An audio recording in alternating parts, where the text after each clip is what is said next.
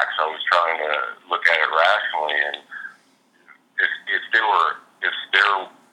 he had gotten lost at La Aguada, there would have been some evidence of him found.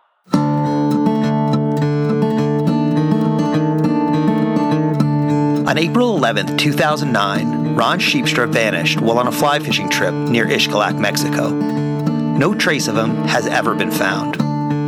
This is the story about his disappearance. My name is Will Rice, and you're listening to Down the Path. This is Episode 5. I learned a long time ago in journalism school that a story has different elements. A story has a beginning, middle, and an end, as well as a setting, characters, actions, rhythm, arc, and conflict. A good story also has a resolution, and it's that resolution that gives readers, or in this case listeners, a sense of satisfaction. I want to let listeners know early on that this is not that type of story. This story, Ron Sheepstra's story, does not end well, and it's not resolved.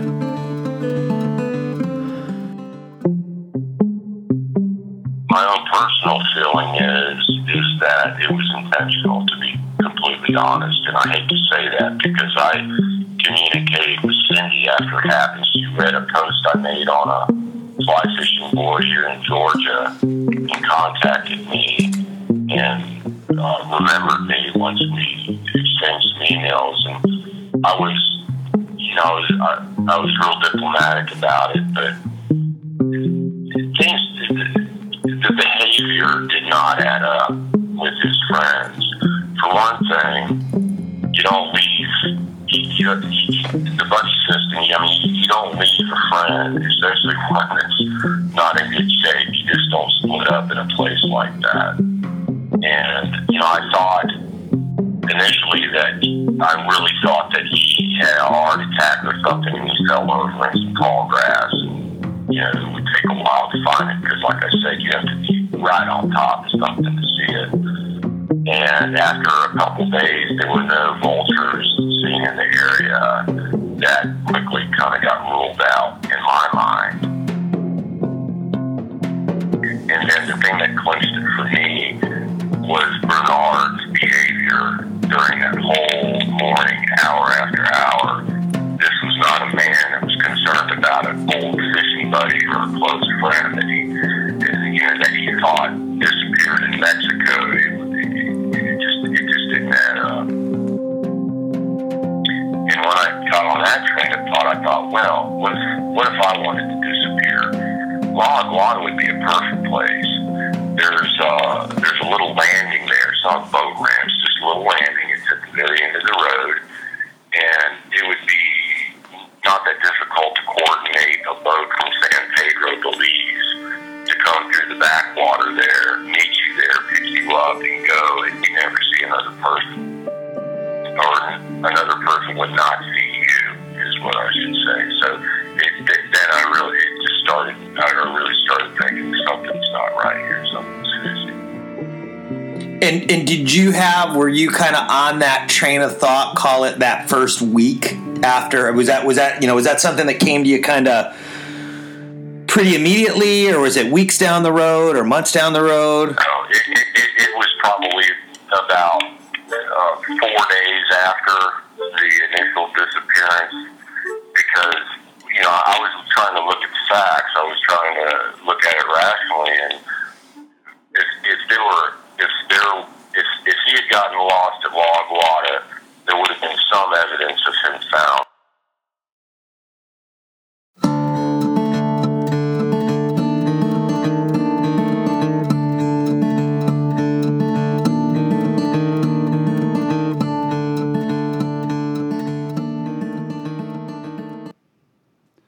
All right, folks, take a deep breath, relax for a moment. You are with Taylor Trash Fly Fishing, episode 29. We're here in Oak Hill, Florida, gathered around that old oak table with Carl, Ben, guest Kevin Reynolds, and myself up here at the board. And we've been lucky enough to have Will Rice send us the intro to episode 5 for Down the Path. And like many of you guys, we've been glued to our iTunes or whatever you use to get your podcast, waiting for that next episode to come out. And we understand that mid next week, episode 5 is coming out. And like many of you, episodes 1 through 4 has done nothing but make us all speculate, come up with questions. And we're lucky enough tonight to have Will Rice on the phone with us so we can talk about the first 4 episodes. Good evening, Will. Hey, what's happening, guys? Thanks so much. Thanks so much for having me. Really appreciate it. Yeah, man. We're Absolutely. so happy that you're willing to come on with us and give us a little bit of time to perform the Inquisition that we have planned for you and talk about episodes 1 through 4 and see if we can squeeze something out of you about episode 5. No, that sounds great. So we were sitting around earlier. We had some pulled pork off the Traeger and been drinking a couple beers, trying to get right for the podcast. And knowing that we were going to talk to you, we've been discussing different scenarios that some of us believe may or may not be at play in the Ron Sheepstra story. And personally, and I think Ben and I are in the same camp, we are of the idea from what we've heard thus far that things don't quite add up to allow us to exclude bad people. Kevin, you don't agree with that, do you? No, I mean, I agree it's a possibility, but I also think there's a good chance maybe it was self-engineered. And, you know, there's still a lot of loose ends out there. I think, Will, your episode that's coming up, getting the perspective from the gentleman from Georgia is I was excited listening to the intro until then he switched gears and kind of went Kevin's direction too. And you know, he wasn't definitive in his thought. He kind of has more of a broad perspective as well. Can we expect any greater detail through the balance of episode 5? You know, I think a lot of what I've dealt with writing the podcast and creating the project is, there are a lot of loose ends. There are a lot of open questions that don't really have a good resolution. I think what you'll hear in episode 5 is, not only more detail about the 4th scenario that we've outlined, but I also I'm going to spend a little time going back and looking what was going on in Mexico at the time. So, call it 2008 to 2012, not only what was going on in Mexico across the board, because Mexico is a big place, but specifically in the area that Ron was fishing.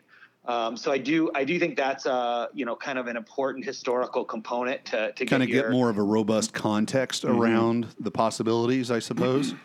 Yeah, yep, absolutely. And so I take a look at some of the documentation that was being published by the government of the United States, as they do in regular intervals, as well as how that information was being analyzed and what some major media outlets were saying about travel to Mexico at that time. So I do spend a little bit of time there, and then we're going to spend some time, looking at that 4th scenario.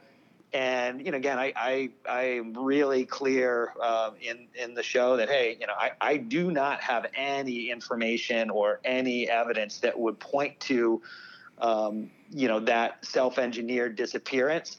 But it is something that, it was very, very early on. It was a topic of investigation for not only the Mexican law enforcement, but it was a line of questioning that the U.S. consulate had. So, I thought it was worth, getting a couple different opinions on that and looking at some of the components of what people keep coming back to me, both on the record and off the record, why they might think that is a plausible scenario.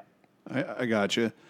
I'm really interested and quite honestly feel pretty unfulfilled thus far. And that's not a criticism. It's just giving you the feedback of wishing and wanting for more when it comes to what the Mexican authorities did insofar as their investigation.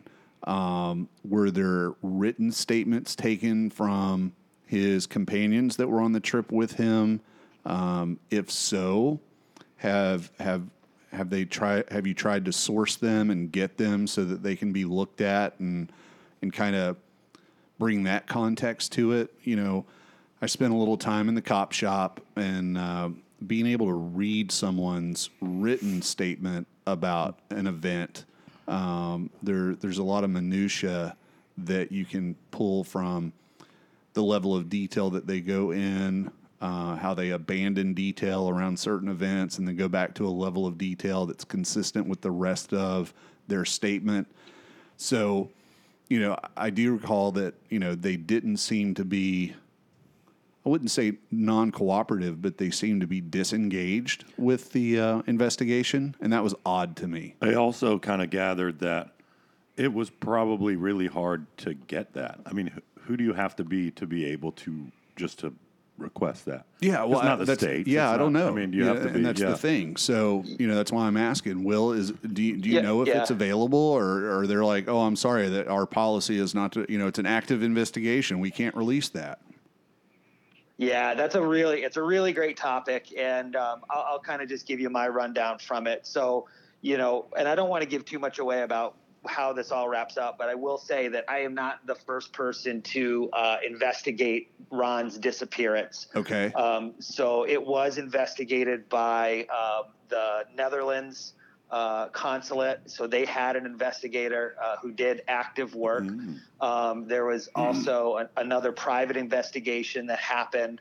I did find out that, you know, during Cindy Sheepstra's effort to have Ron declared dead or deceased, she, being, you know, Ron's wife, had an incredibly hard time getting any information from the Mexican government. And so she needed paperwork from them to help process that declaration, right, and was unable to get that. There was a private investigator who was down in 2010. He was not given any of that documentation. I would say that, you know, as it's been explained to me by multiple people, you know, you can't really, I don't think of the Mahahual police apparatus as you would say a normal police station, say in the U.S., that kind of thing. I think it's kind of apples to oranges. I'm sure. And you know, one of my ideas was to travel down there and to dig around. I didn't have the time or the resources to do that. I still like to. I have a feeling that, you know, a trip down there specifically to try to get that information would probably not bear a lot of fruit. And again, that's based on multiple conversations I've had with people on this topic. So I hear you. I would love to be able to see some of that stuff. I do know that I know that Cindy Sheepstra was interviewed. I believe Ron's friends were all interviewed. I believe Kim Calkins and her husband were interviewed. But just, you know, is that documentation somewhere right now? I have a hard time believing that I'd get my hands on it. Right. Now, since a few of the episodes, I think we were like probably between 2 and 3. Yeah. We heard from a friend of the show, Jeremy Clark. Jeremy lives up in Charleston, and he wasn't aware of Ron's story at the time, but he actually was down in Ichgalac and ran into some of Ron's friends, or at least one of Ron's friends, and actually had dinner with him down there. And I just find it fascinating that such a bad chapter occurs in your life, and it would be a place where it would be a rotten memory and kind of a hole, and you're still comfortable going there. That was bizarre to me. Fish. Yeah. Just to hang out, have vacation. Yeah. Weird. We were talking about it earlier tonight. Like, you know, if the group of us went somewhere, I would hope that our behavior, if one of us didn't show back up to the lodge in the evening, that it wouldn't be, hey, let's go to happy hour and eat dinner, that, that there would have been a lot different response to, Ben or Larry or Carl or Kevin not showing up. It would be more of an alarm setting. And I certainly don't think we'd be planning another trip down there in the wake of that event. Well, I'll just say this. We're gonna spend some time in episode 6 talking about what happened in the years after the disappearance. Mm-hmm. Okay, so I'm happy about that. I will leave it at that. Okay. Like almost kind of when the trail goes cold, I guess, and what happens between then and now is episode 6. You're saying? Yeah, we'll get into it a little bit at episode 5, and we'll get way into it in episode 6. So, That's great. Will, for my personal jollies, I've been trying to figure. Oh, don't you laugh at me? You can laugh. What was Ron's occupation? What did he do?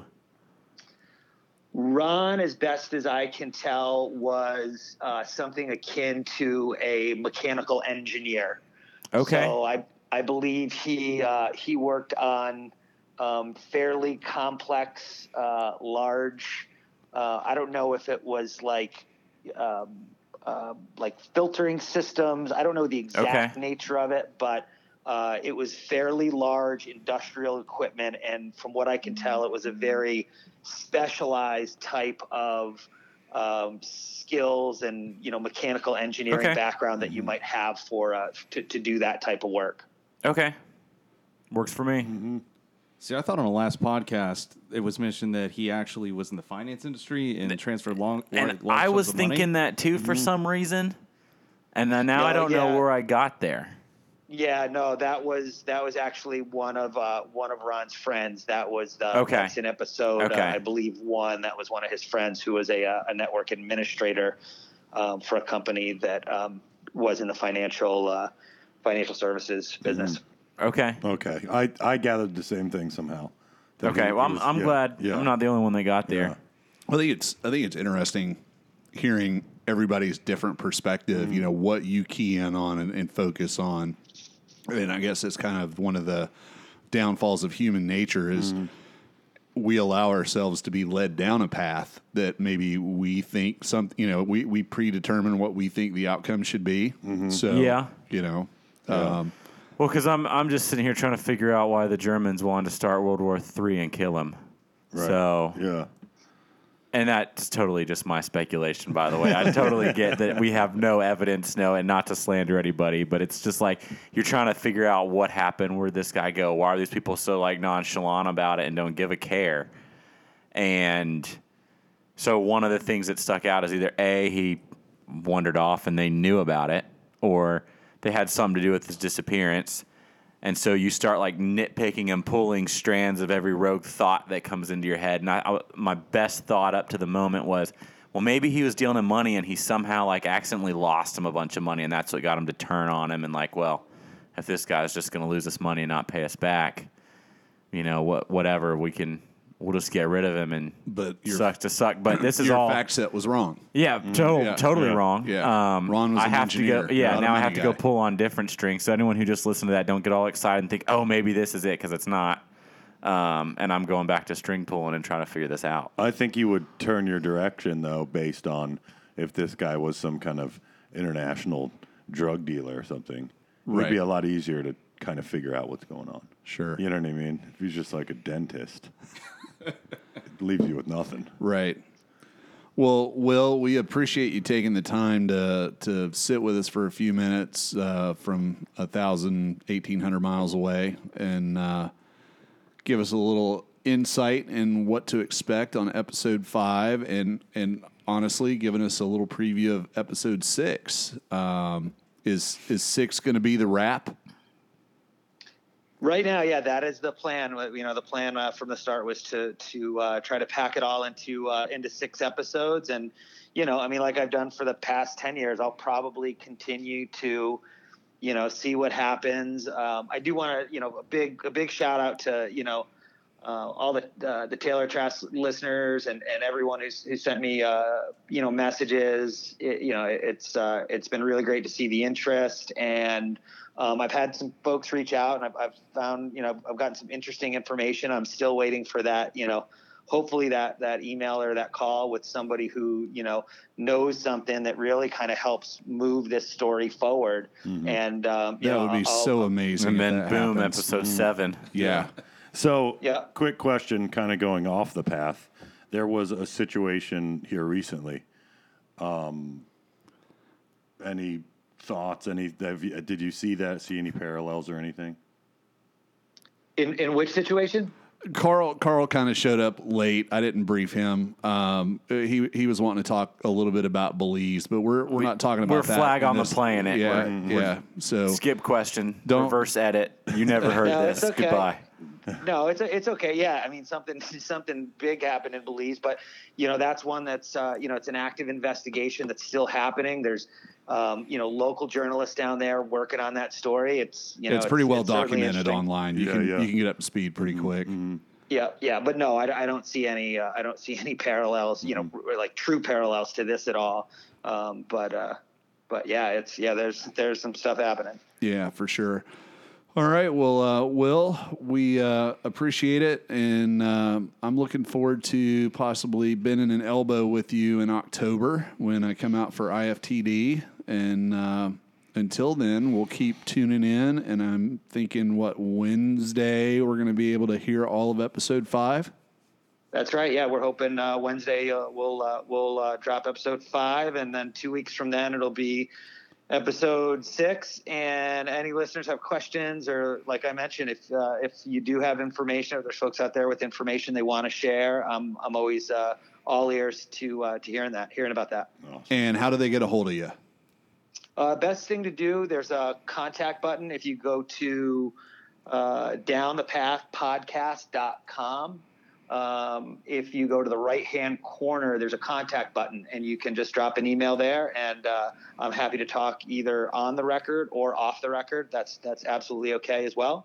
And and thanks again, guys. It's great. Really, really appreciate the interest and helping to get the word out. Awesome. We'll talk to you soon. Thanks, Will. Thanks, Will. Thanks.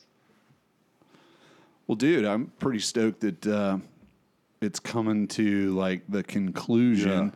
Like he says in the intro to episode 5, the unfortunate part is it's a story with no conclusion. Yeah. So we do know that it's gonna end with it's still a mystery, but And it's funny because if you knew a TV show you were gonna get invested in it, Right. and there was gonna be, you just probably wouldn't watch the show, right. And here it's like I've known since like day one I'm gonna have no gratification from this.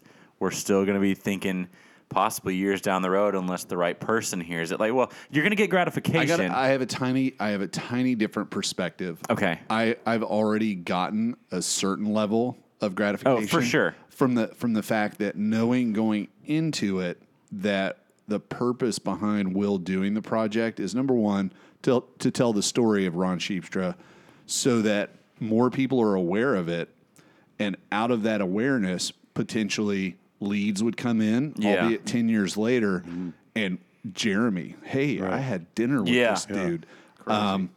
When we go to break, I'll tell you there's some other information that has surfaced that he's waiting to confirm. So that's the gratification level that I see out of it is stirring. There's rocks being turned. The results over. are starting to come in from the effort. Yeah.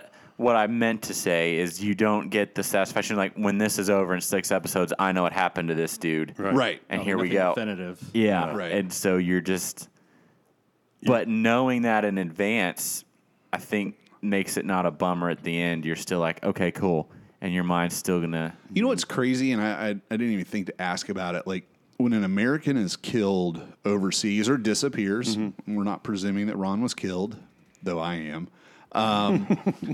Does the FBI take over jurisdiction? Like, did they go down and at least do something Raleigh's? about it? Well, in Mexico for sure. Yeah. The police down there looked into it, but like, I don't know. Just out of curiosity, like what station, what captain, what arm, what branch? Yeah, you know, like- where like you're in who- Europe or whatever. Yeah, who goes and checks like to make I sure can- that Yeah. the local police did a good job where you were? I can when maybe you find out about met that. your demise. Yeah. I'd be interested Traveling. to know. Yeah, absolutely. So I think that we should probably take a quick break, and when we come back from that break, we'll actually get into episode 29 proper. Sounds good. So we'll see you guys shortly to kick it off.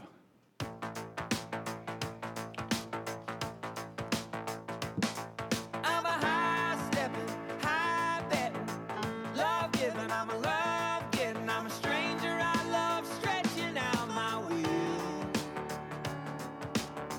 Overnighting on the desert strip, making time and losing grip, driving circles in the canyons of my mind. I'm an outsider looking in, I got a perfect square for a circle of friends. It's the four of us against the rest of you. Really, I am all alone. I sell them out to save my own. I told them that, but they don't buy the truth. I'm a high-stepping, high-betting, love-giving, I'm a love-getting, I'm a stranger, I love stretching out my wheel. All right, let's get after it. Episode 29, Taylor Trash Fly Fishing. Here we go. Man, it is 1 week exactly since we had the inaugural Dinghy Derby Poker run. and Poker Run. Man, that was a fucking good time. Unbelievable. Most fun I've had on a skiff this year. Oh, yeah, absolutely. Now, the behind the scenes of the lead up to the Dinghy Derby, we had every intention that we were going to have a podcast recorded the Friday night before. And man, did that fucking go sideways because you guys were insanely I was going to busy. say, two of us decided to try to build a boat that wasn't supposed to be ready before the Derby. Yeah, it was like 11:45, I think, or something, or 11:30. We Well, pulled out. So, here's the other funny part, too. Like, I knew I was going to, because I didn't have access to another tow vehicle, I had to bring my brother's boat up for him to use. So I was like, I worked it out with Larry, and I know, like, Larry stays up late, but I didn't want to be that jerk that rolled in the Taylor Park at midnight. Well, So you got here at 12:30. yeah, I was going to say, guess what? Gotta be. It was 11:30. I 11:45. was I knew ready it, man. to pull out, and Jameson, you're going to kill me because I know you listen to this. I was ready to pull out of the shop at 10. I was like, I'll at least get there by 11. And something was up with his hitch. And I was like, I kept kind of like hitting. I was like, hey, do you want to like move so I can get this boat to Larry's? He's like, yeah, I'm almost done. Give me a second. And almost done turned into like an hour and 15. And I got out there. I called Larry. I was like, I'm on my way. And I could tell he's like, great. But you were super cool with it. We're not going to talk about the rest of it, but we launched and tied off to the dock. It was great. You could throw me under the bus if you want. But if you don't, I okay, won't. I won't. Cool. I will simply say that the launch of your skiff took longer than it would take for me to launch my skiff, and due to the length of time that it took to get your skiff in the water and tied off to the dock, I'm conservatively saying I sustained about 450 mosquito bites. That's Middle of the And night. that was my only. that's fair. That was my only. And then the worst part, complaint. and that's warranted. And then I somehow put a wrench in it. So the trailer I was using, I just picked up the actual trailer for my boat. What the heck day was week. it? This week. So it's actually a really freaking nice Yeah, trailer. I saw I've never it. had Yeah, anything yeah. this nice with wheels. So I'm really happy. But I was using somebody else's trailer, and It was pretty ghetto. it was pretty ghetto. The crank was on Carl's boat trailer, and I brought a wrench and put it in my car the night before, so I had something to up. And I'm assuming it's my dad. Sorry, Dad. Took it, and I got pissed because we got the thing on the trailer, and Larry's like, "Where the hell is your crank?" I was like, I've got a wrench. I started digging the car. I was like, shit. No, that was when you picked it up. Yeah, no, I know. Yeah. Now, on also the drop off of the skiff late Friday night, early Saturday morning. Actually, Yeah, something like that.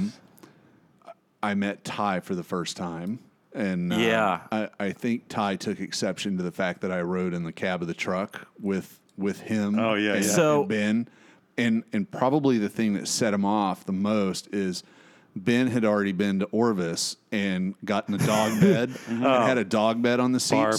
So when I moved it over, Ty went over next to Ben and turned and showed me all of his teeth and was like, "Arr." And I'm like, Ben, is this going to be cool? He's like, oh, yeah, he's good. And like probably 4 or 5 times on the way down, he'd look over at me and just be like just like Larry, no, like, I don't even like you. And I'm like, dude, I'm helping your dad out, man. Settle down. So we're both tired. To be fair, he growled way less at you than he did at Carl the first time. So Ty got attached to me pretty quick, which I'm cool with. If I open the shop door for anybody and let him in, super fine. If you walk in the shop door and he doesn't you haven't been there before, he'll bark at you. He won't bite, but he'll freaking bark at you for even after I'm like, Ty, this is so I can shake your hand, hug you. And for 5 minutes, he's just like, I don't know who the heck you are. Right. What are you doing around here? And he's a working. I didn't really know that about him when you got in the car, or I probably would have opened the door for you, been a real gentleman. Right. Open the door, this is Larry. He's my date for the next 10 exactly. minutes. So, yeah. So, we took it right down to the absolute limit when it came to being prepared. I will tell you, next year I'm not going to build a boat before that. And next year I'm going to make sure that the dinghy derby is not a mere few days, 3 days after I return from a vacation out of state. Because I got back and I had to work a couple of projects, plus try to get everything ready, get over here. Doggy Daddy had arrived. Ted came in town.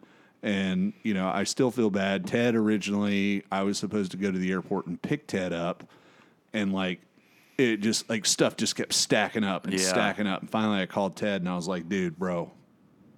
I'll ride the moose from the airport. I'll Venmo you money and cover the rental car, but I can't come get you. And he's like, oh, don't worry about it. Don't worry. I was like, no, seriously, I will. And he of course, refused. But he ended up getting a rental car because I just had so much shit in my project was to do a motor swap on my skiff. Right. Yeah. And that was another part of Sunday. Yeah. So before the Derby, Friday. You did that Friday. Oh, yeah, Friday. So we hung 3 motors on Friday. Yeah. We did yours, mine, and Jameson's. I haven't had to break out the Sawzall wrench in a long time, but I was like, okay, the guys are coming over. They're going to help me switch this out. So I'm going to have the motor ready to come right off. First bolt, nut, backs off, no problem. Backs off, no problem. The second one, and then I've got the, clamps. The clamps. Yeah. The first one comes loose, no problem. The second one breaks. And I'm like, what the fuck? So I, of course, try to find the best pair of pliers, channel locks. It's not holding on tight enough. And finally I was like, wait a second. I got the Sawzall in the truck. It's aluminum. And I just cut that bitch right in half. Yeah. And just got over it. I feel like all the plans for everything were really, really good until the last, like you were saying, the last 3 days. Yeah, the last 24 hours, everything was the last 24 hours, it was fucking mayhem. I mean, to the point I looked at my boat. We were confident it was going to happen. Then all of a sudden I was like, there's just not enough man hours. I paid people who I was like, I don't care. I was like, I don't care if they don't even know how to work on glass. I'll give you $100. Turns out I got someone who did know what he was doing with glass. And cutting the trim down on the cap, I just told him I didn't even look at it. I went and did everything else on my boat, and he stayed probably 16 hours, and I gave him more money than I advertised. The other person didn't show up till later. They were going to be there at 9 and got there at 2, so they didn't get any money. Right. And they made the snack run, which I was cool with. And they they helped me get stuff done. It's a lot of people came together, really helped me get the little last bit stuff done to get it there. Well, and I appreciate that because I had done the motor swap, and then, you know, had Ted and Mike come in town, and we're still doing just like last minute stuff, making sure we've got the raffle items packaged up, and we have a list so that we know everything that we're going to announce during the raffle, and just everything's piling up and piling up and piling up, and beers are getting opened and, you know, emptied we know all and about opened that. and emptied, and I went to bed knowing I'm gonna have to get up. The thing started 7:30, right? 7. And so I set the alarm for 6, and I was like, okay, I know the meth lab is going to be closed, but the pump will still work with you know, a credit card.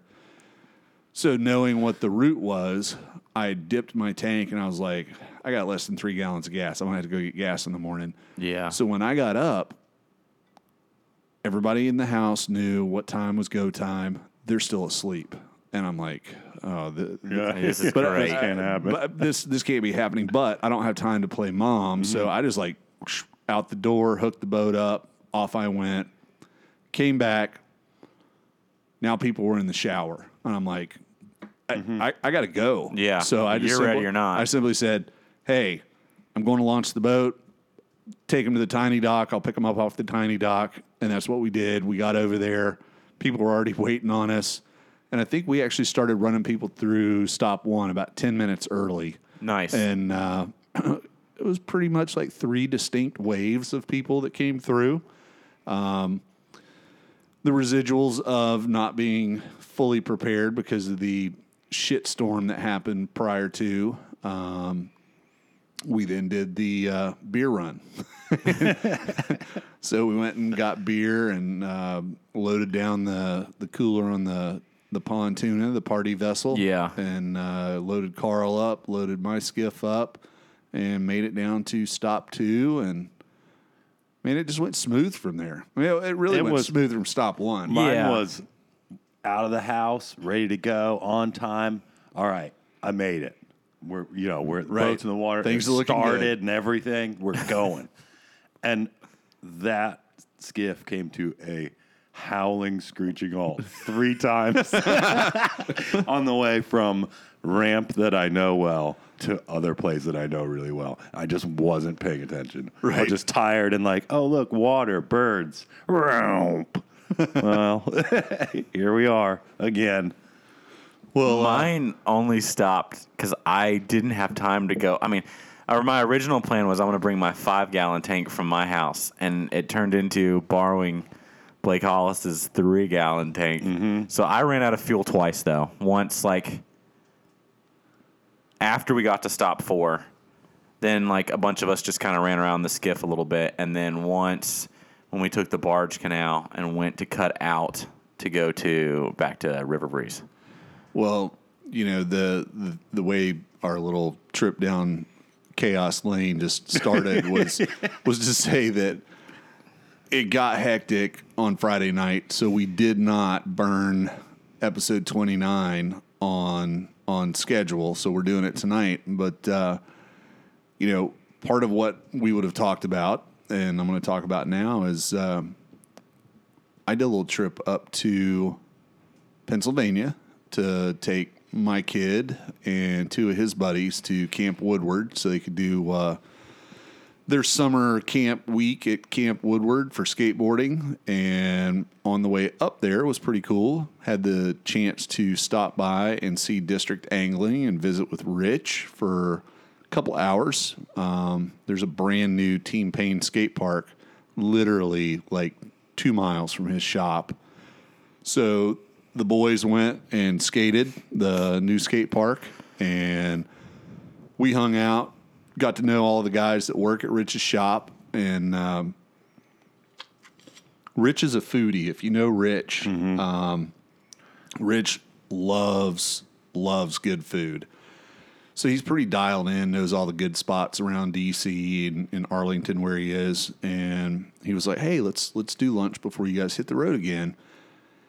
And he's got this little joint, like literally like a mile from the shop. And I wish I remembered the name of it, but it's a Peruvian chicken, like rotisserie I've been chicken. to one of Like those. a peri-peri type deal?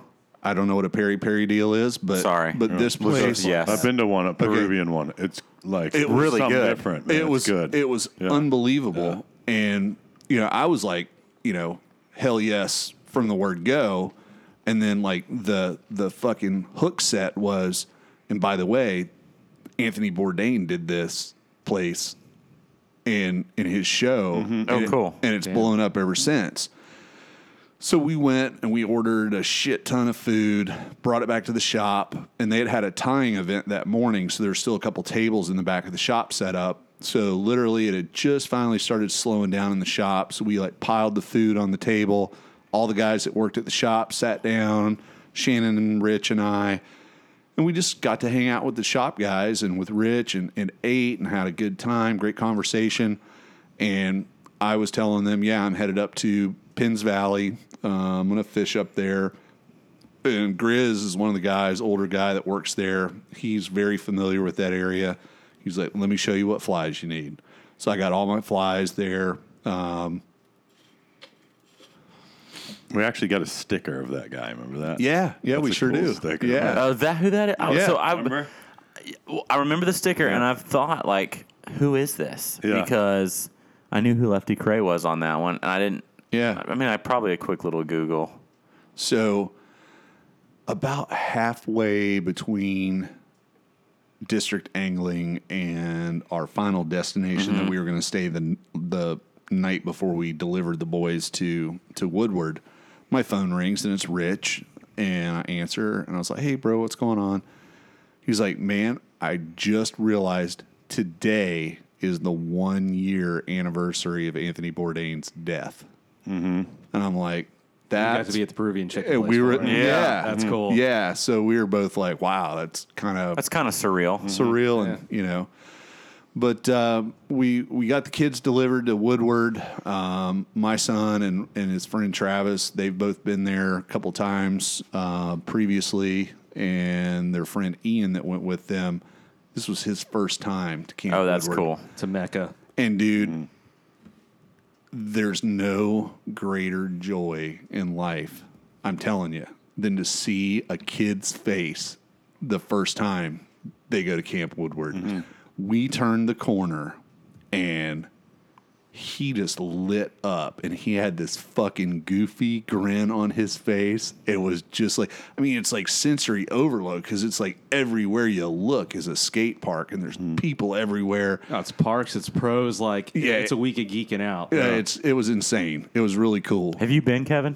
No, I skated for a long time, worked at a skate park, but Okay. I got to go to Woodward. But you know enough about it to know exactly what this kid's Oh, yeah, going to. I know- Okay, yeah. cool, What, cool. what park did you work? I worked at Fort Myers Skate Park. Used Oh, to be the okay. sanctuary, but Yeah.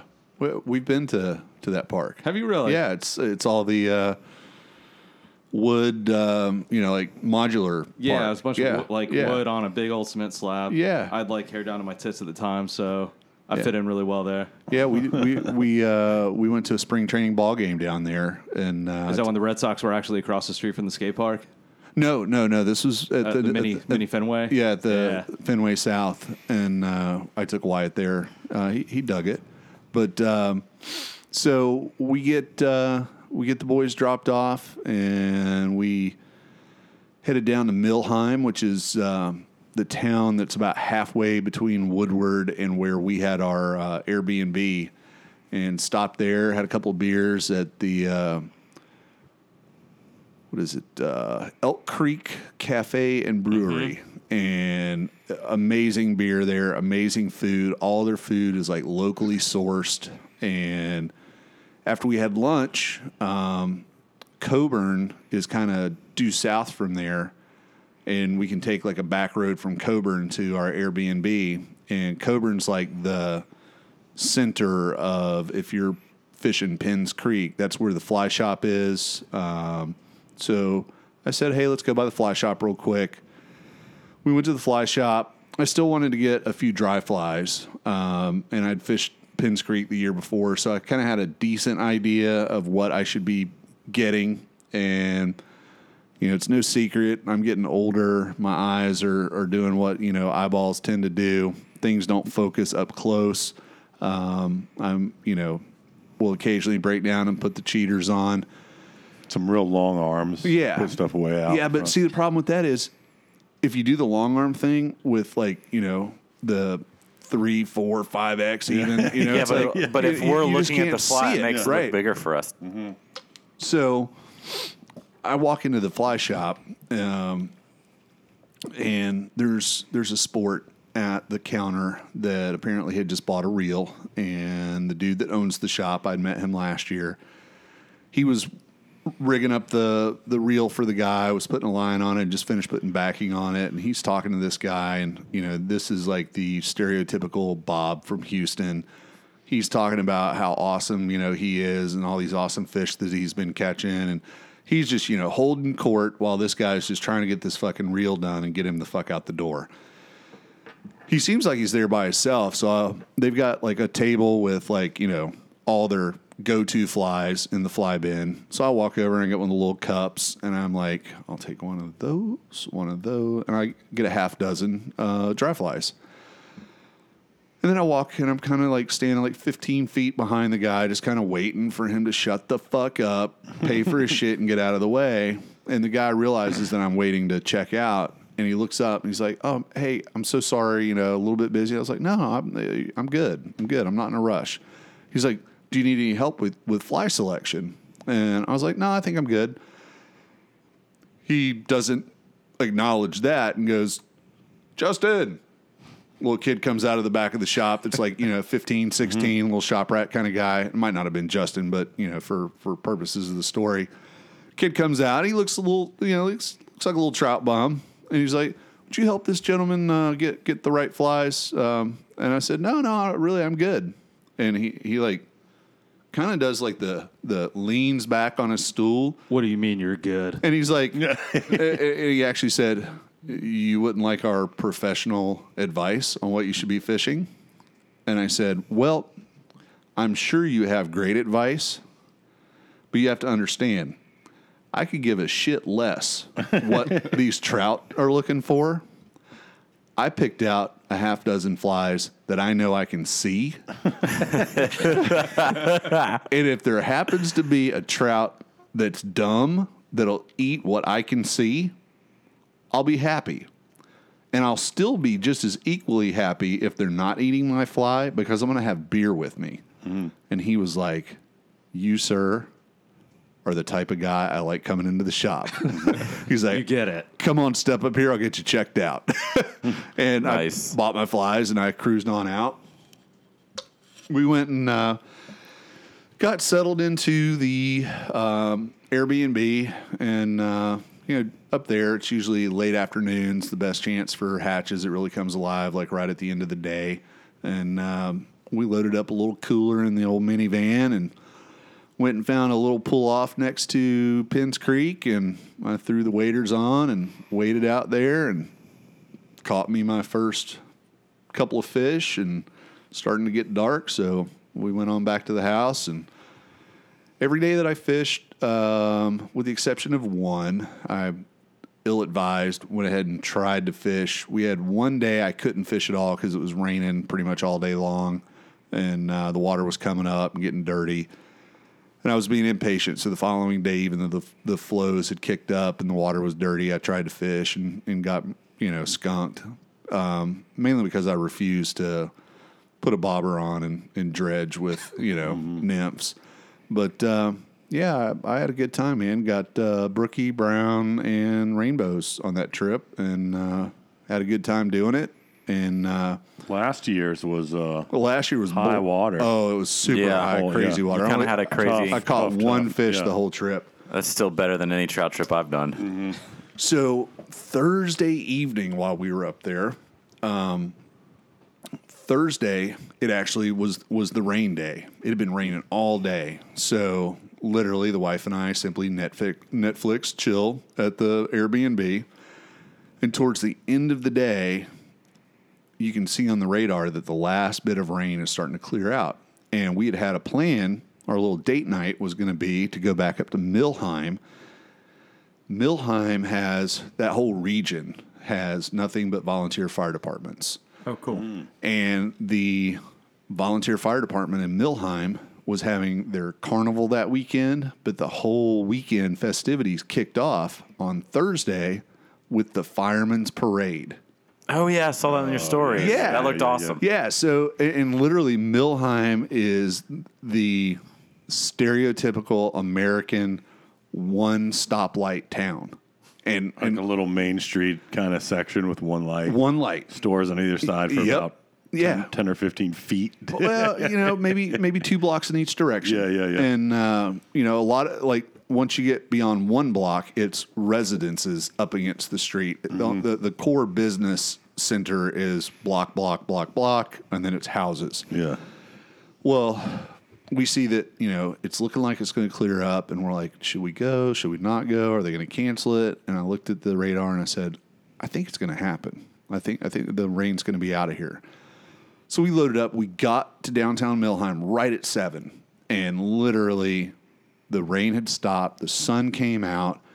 They didn't start exactly at 7. They started at 7:30, and I was absolutely amazed.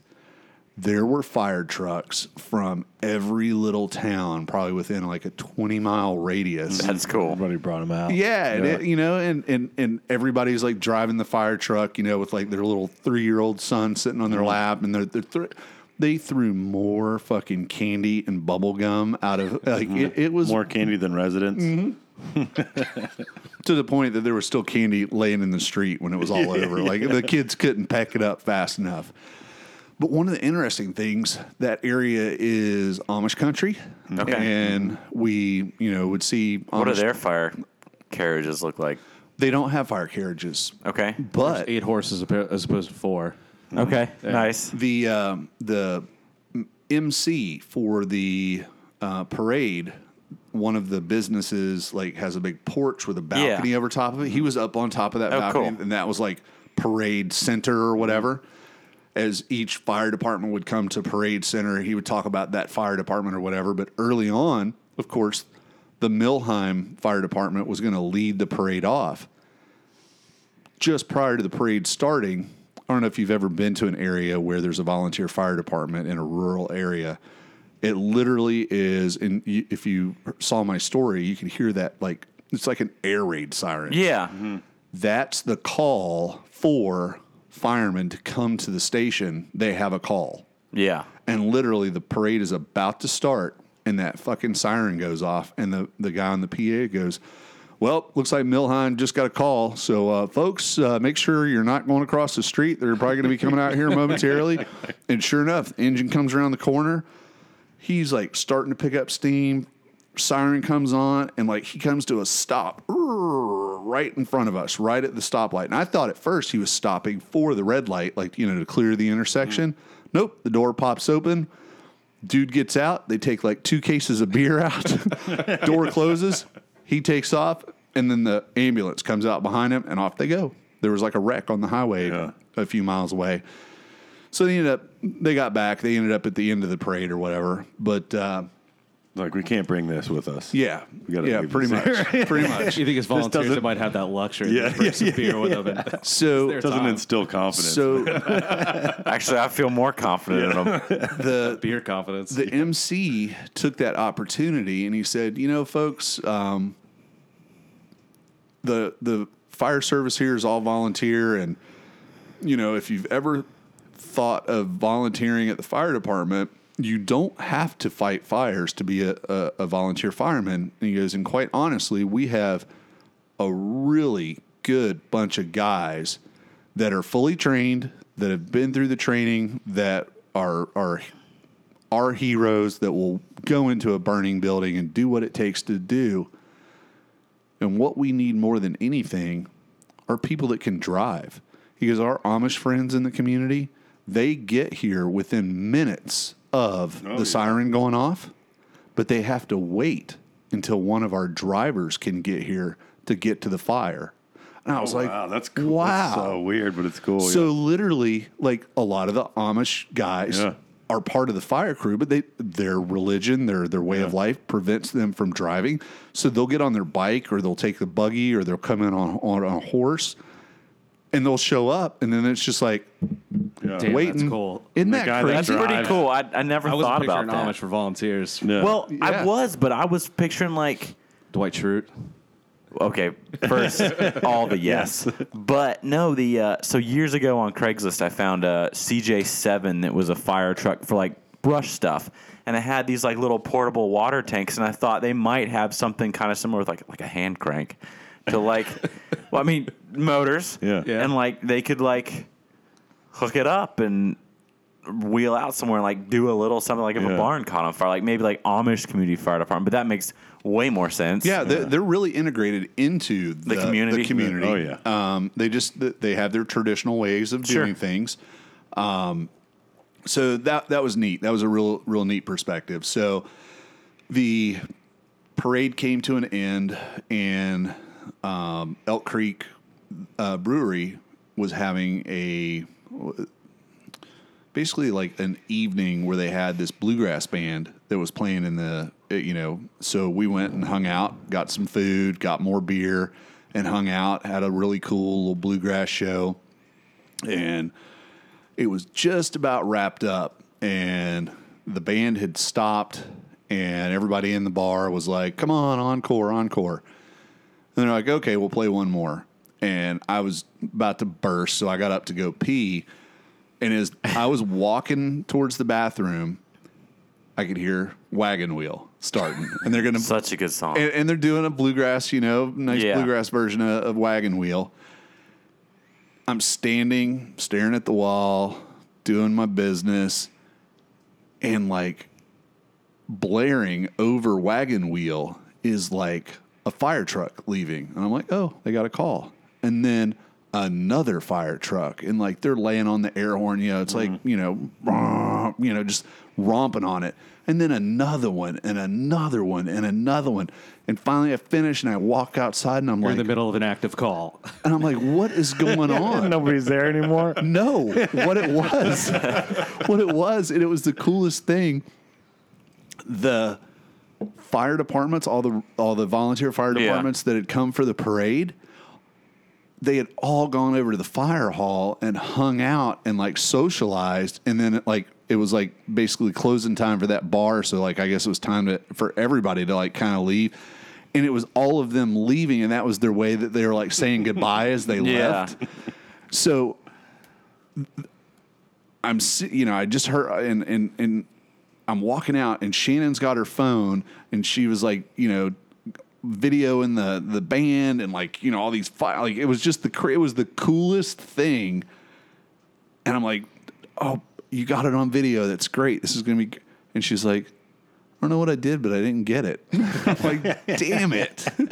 And what it is, or what it was, is, if you're doing a story on Instagram, you touch it and you hold it to get the video. Yeah. But if you're doing it with just your phone, you got to just tap it to start it. So she was holding her thumb down on it the whole time, thinking that it was like, Shannon's too much of an influencer. yeah. So unfortunately, we can't share that video. But it was really a neat evening. It was amazing fun.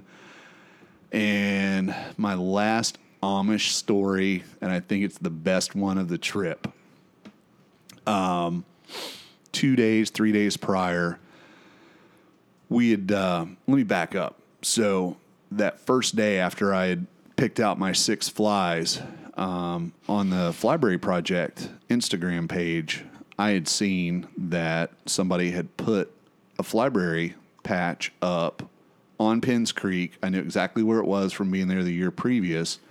So after we finished at the shop, I said, hey, let's go check out the Flyberry.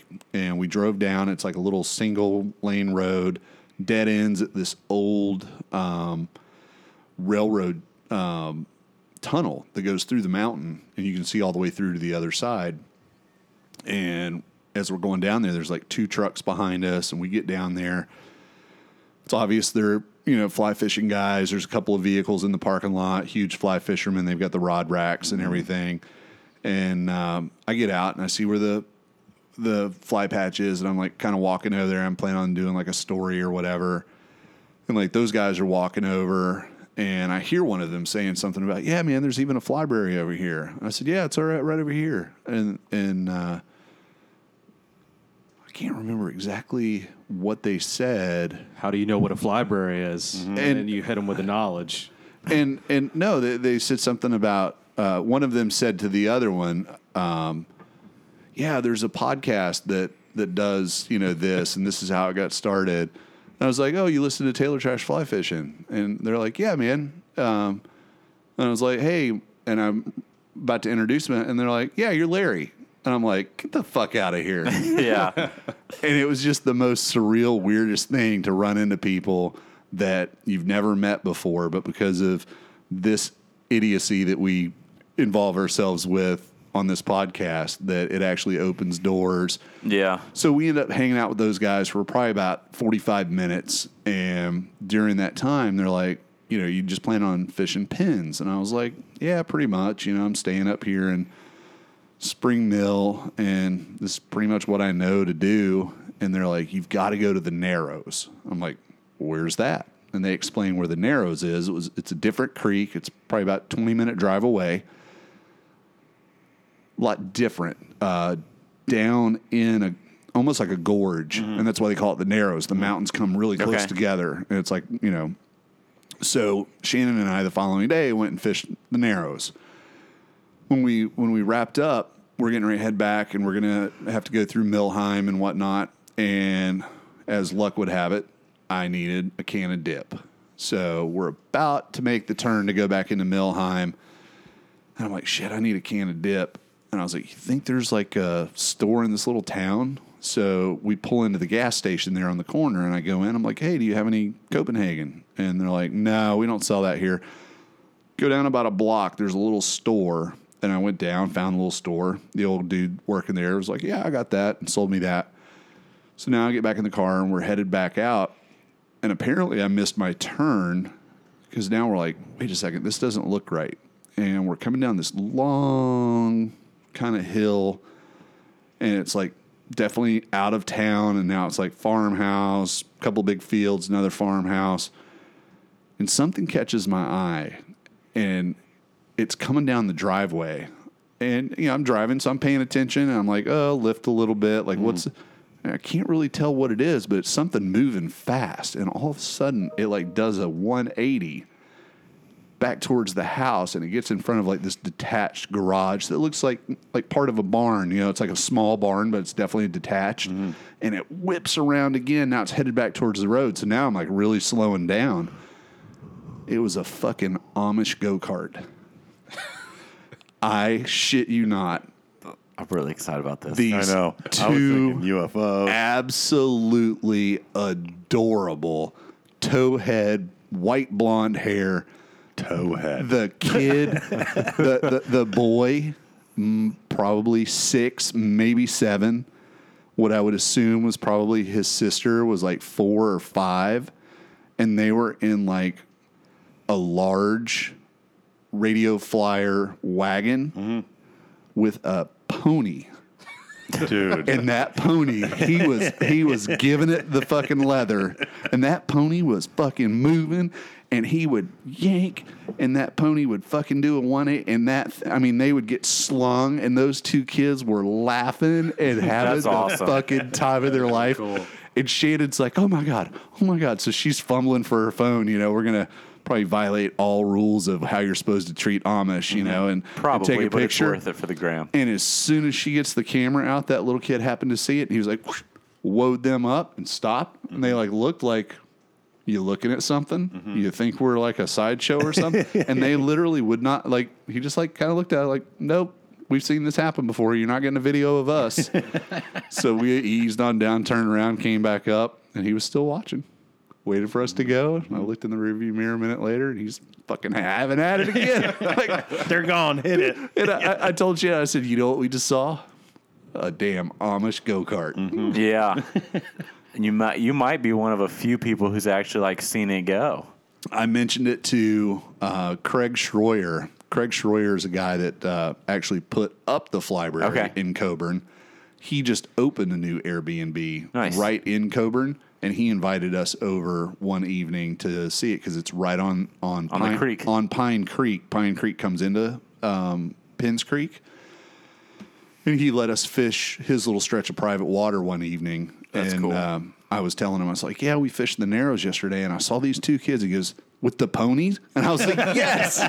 Everyone knows those kids. He was like, oh, yeah, we know those kids. Whole city's been trying to get a video of them. Yeah. It's like, there's a pretty high reward if you get an actual video. Yeah. So that was, People my crawling up with my haze grand together. experience in Penns Valley. I would tell you, if you're ever thinking about going up there, especially if you could get a group of guys together, definitely consider doing it. If you're So on, that Airbnb you're talking about that he started, it has private water? Yes, Like yes. the property or whatever? Yeah, So, so- you just check in and just do your thing. Well, you wouldn't fish the whole day there, but it would definitely be an awesome place. Like, as everybody's getting up and getting ready to, like Kind of start your day or end start it. your day or end your day there. It's called Coburn on the Creek is Ooh, I like the it. Instagram handle, and he fly fishes himself.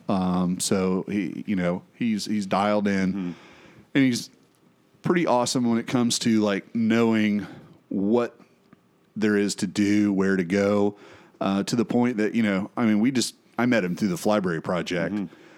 And we had told him that we were planning on going to, there was this phenomenal meat market in Millheim. And like unbelievably cheap steaks, cheap pork chops, because everything at this meat market is like locally sourced, locally butchered. I mean, it's fresh. And compared to like if you went to Publix and bought the same steak, you're like paying a third less. So we had picked up a couple steaks one night, and then we did these amazing stuffed pork chops one night. And so I told Craig, I was like, yeah, we're planning on going and, getting a bunch of like, they have a smokehouse there at the meat market, and we're going to pick up some of this ring bologna and all this other, like these smoked cheeses to take home. So I get a text on Friday. He's like, hey, heads up. Shop today at the meat market. If you wait till Saturday, they're going to be sold out of so much stuff. Like they get ready, and like everybody around town shops Friday afternoon through Saturday morning, and then it's like tapped out, and they're closed Sunday, Monday, Tuesday. I was like, so just like little tips like that. Yeah. It's like, hey, this is what you need to do. I've actually watched some kind of show about like, local farms and like actually locally sourced stuff. And it was the exact same thing. It was a little store. It was the farmers that worked the like little meat markets and everything. And it was like, run what you brung. So It sells out, and they close for the week. And that's it. it's pretty interesting. Craig, his vocation, he works down in Spring Mills. I can't think of the name of the company. He certifies organic farms. There's cool. like a cool. organic certification. So he goes and inspects, and like it's like a big deal to be a certified organic farm. And he was explaining to us, like, in that region, you might be an organic dairy.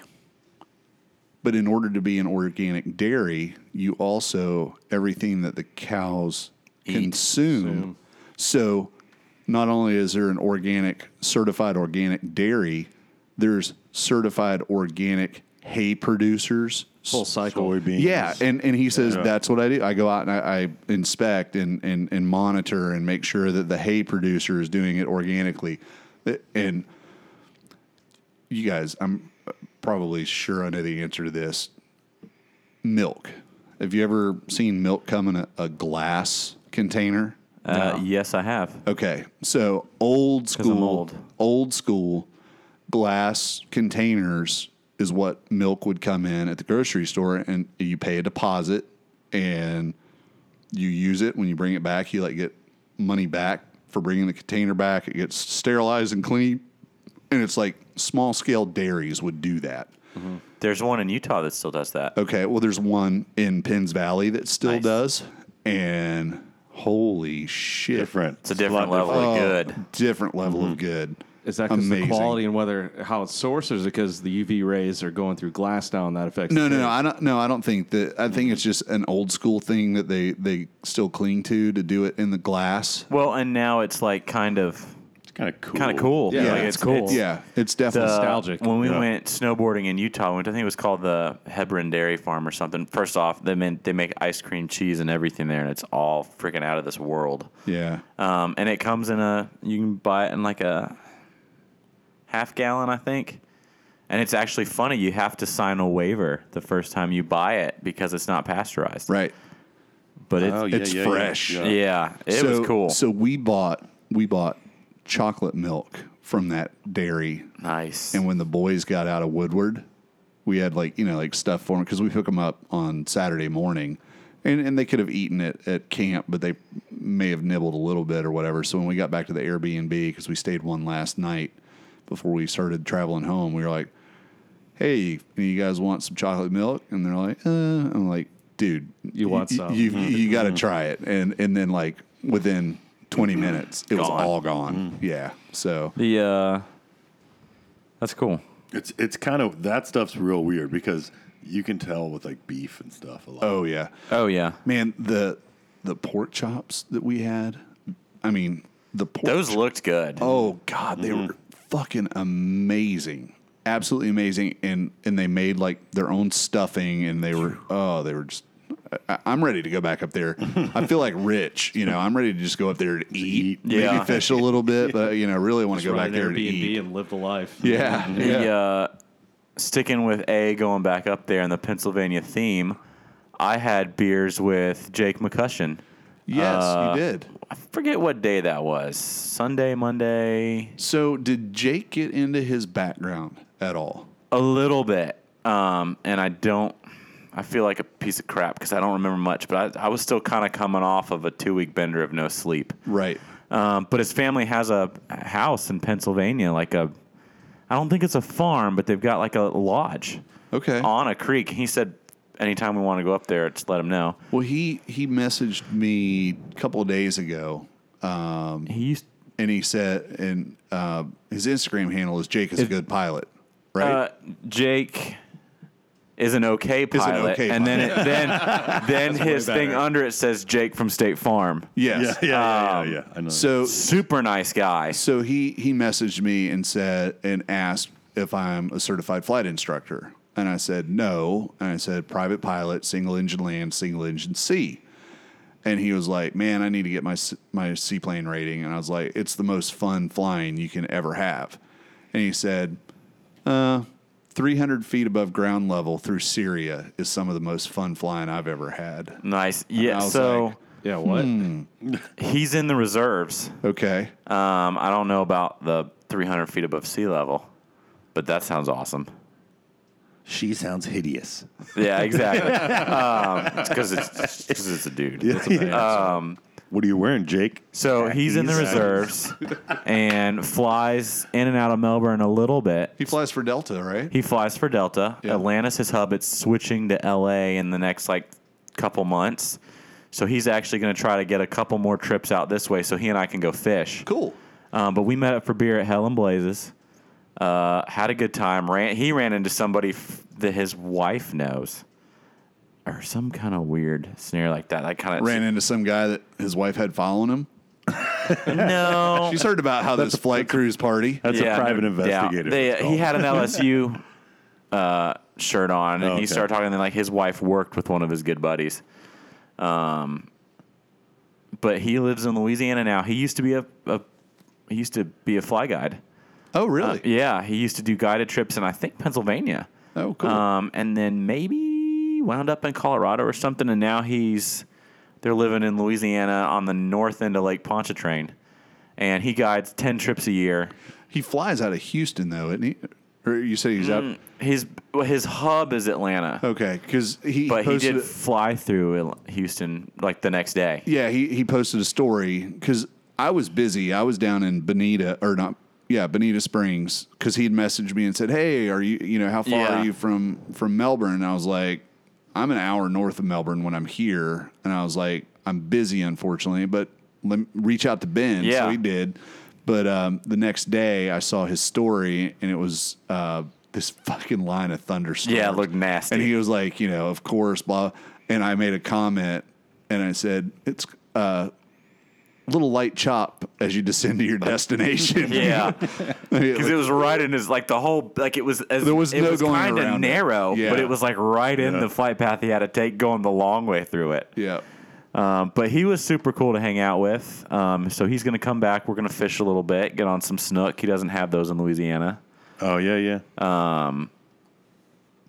And I think we're going to meet up when I get my skiff done and kind of get settled back in the rhythm. I'm going to call it the Red State Tour. And I want to start in Texas and do one, not politically, although I'm okay with red states too. Start in Texas, work my way through Florida, catch a redfish in all the red states that way, and then maybe 6 months later go up to Virginia and work my way back down and try to catch a redfish in all the That's cool. redfish states. That's and pretty so awesome. So when we go to Louisiana, he and I are going to hook up, and he's going to do the Louisiana one with me. I think that would make Louisiana a lot cooler.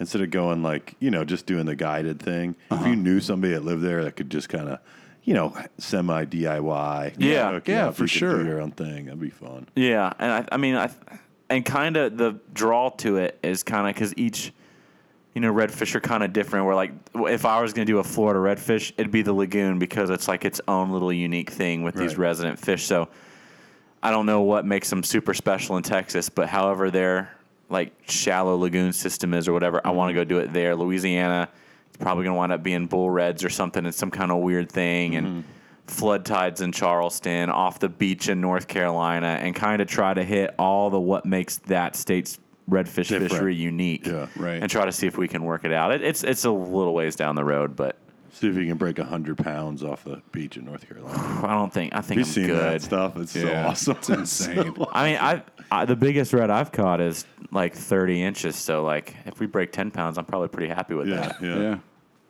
So you met up with him after the Dinghy Derby. So let's enough about Pennsylvania. Let's kind of circle it back around and talk about Dinghy Derby.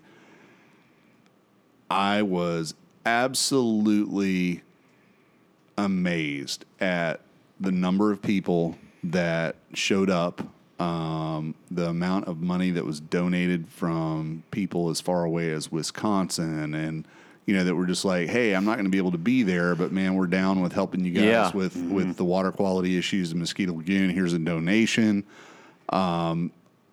Raffle stuff, money, all the raffle stuff that was sent, and not everything in the raffle was awesome. Yeah, everything was banging. Let's touch on that for a minute.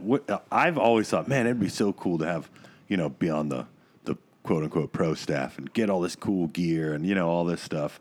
It was actually way cooler. Or for the show, what if we had actual advertisers? Right, that'd be really cool. It was actually the coolest way to have, bring everything together like that. Yeah, rods are cool, right, for me, right, but to have everybody come together, the shops, the people. But there's even cooler stories than that. Yeah. Man. So what was cool to me, and you guys were super busy. You guys didn't hang out here Friday night. We were all talking about, jokingly, it's God, I wish I wasn't on this fucking podcast. Oh, we talked about that all week. Oh, yeah. Because, man, I really wish I could be in on this raffle, but, I can't win the fly tying event. I can't win, a raffle. Yeah, It's just not right. Mm-hmm. So to see people winning stuff in the raffle and, the dragon fly fishing, line management map, the dude that won that, he came up and the first thing he said was, I'm so fucking stoked. That's the only fucking thing that I was I've got to win this. And I was that's rad, Yeah. So I have no idea how many tickets he bought. I don't know anything about that. All I know is Paid off. he really wanted and he got it. The kid that won The rod. two rods and the trip with Tanner Sievert. Okay, so we gave away the TFO BVK first, and he won it. And there was a serious level of stoke on that kid's part. He was giddy. He's a younger dude. Yeah, younger dude. In a Ginu. Yeah. Well, didn't he? Yes. Yes. Okay, I won't spoil it. Okay, so, and then he wins the trip with Tanner Sievert. And as I'm handing it to him, I'm like, bro, you've got a new rod. You're going to be the fucking diva up on the dance floor. You're going to have Tanner pushing you around, man. This day couldn't get any better. And he's like, yeah, this is awesome. Yeah. But wait, there's more. But wait, there's more. So we get to the final prize, $1,250 between a Mauser rod, a Waterworks Lamson reel, Rio line. Am I right? I think a fly box with flies in it. Leader. It was like a complete. It was kit. basically you could walk Backhand. off the dock Yeah. from winning that and go catch a fish. And that was from District Angling, and he wins that. And so now he is just like, he looks like he just saw Woodward for the first time. Yeah. I mean, level of stoke. Yeah, that level of stoke. And he blurts out, I can't believe this. My day started so shitty. I lost my fly rod and reel this morning between stop 2 and 3. And I was like, what? He actually dude. only owned one reel, one rod and reel. One setup. One setup, and fucking lost it during the Derby. And then turns around and fucking bangs it down Yeah. in the Divine raffle. intervention. And Back like in the game, baby. two Yeah. nice Yeah. rod, like Exactly. two good setups. Yeah. I mean, that's one of those.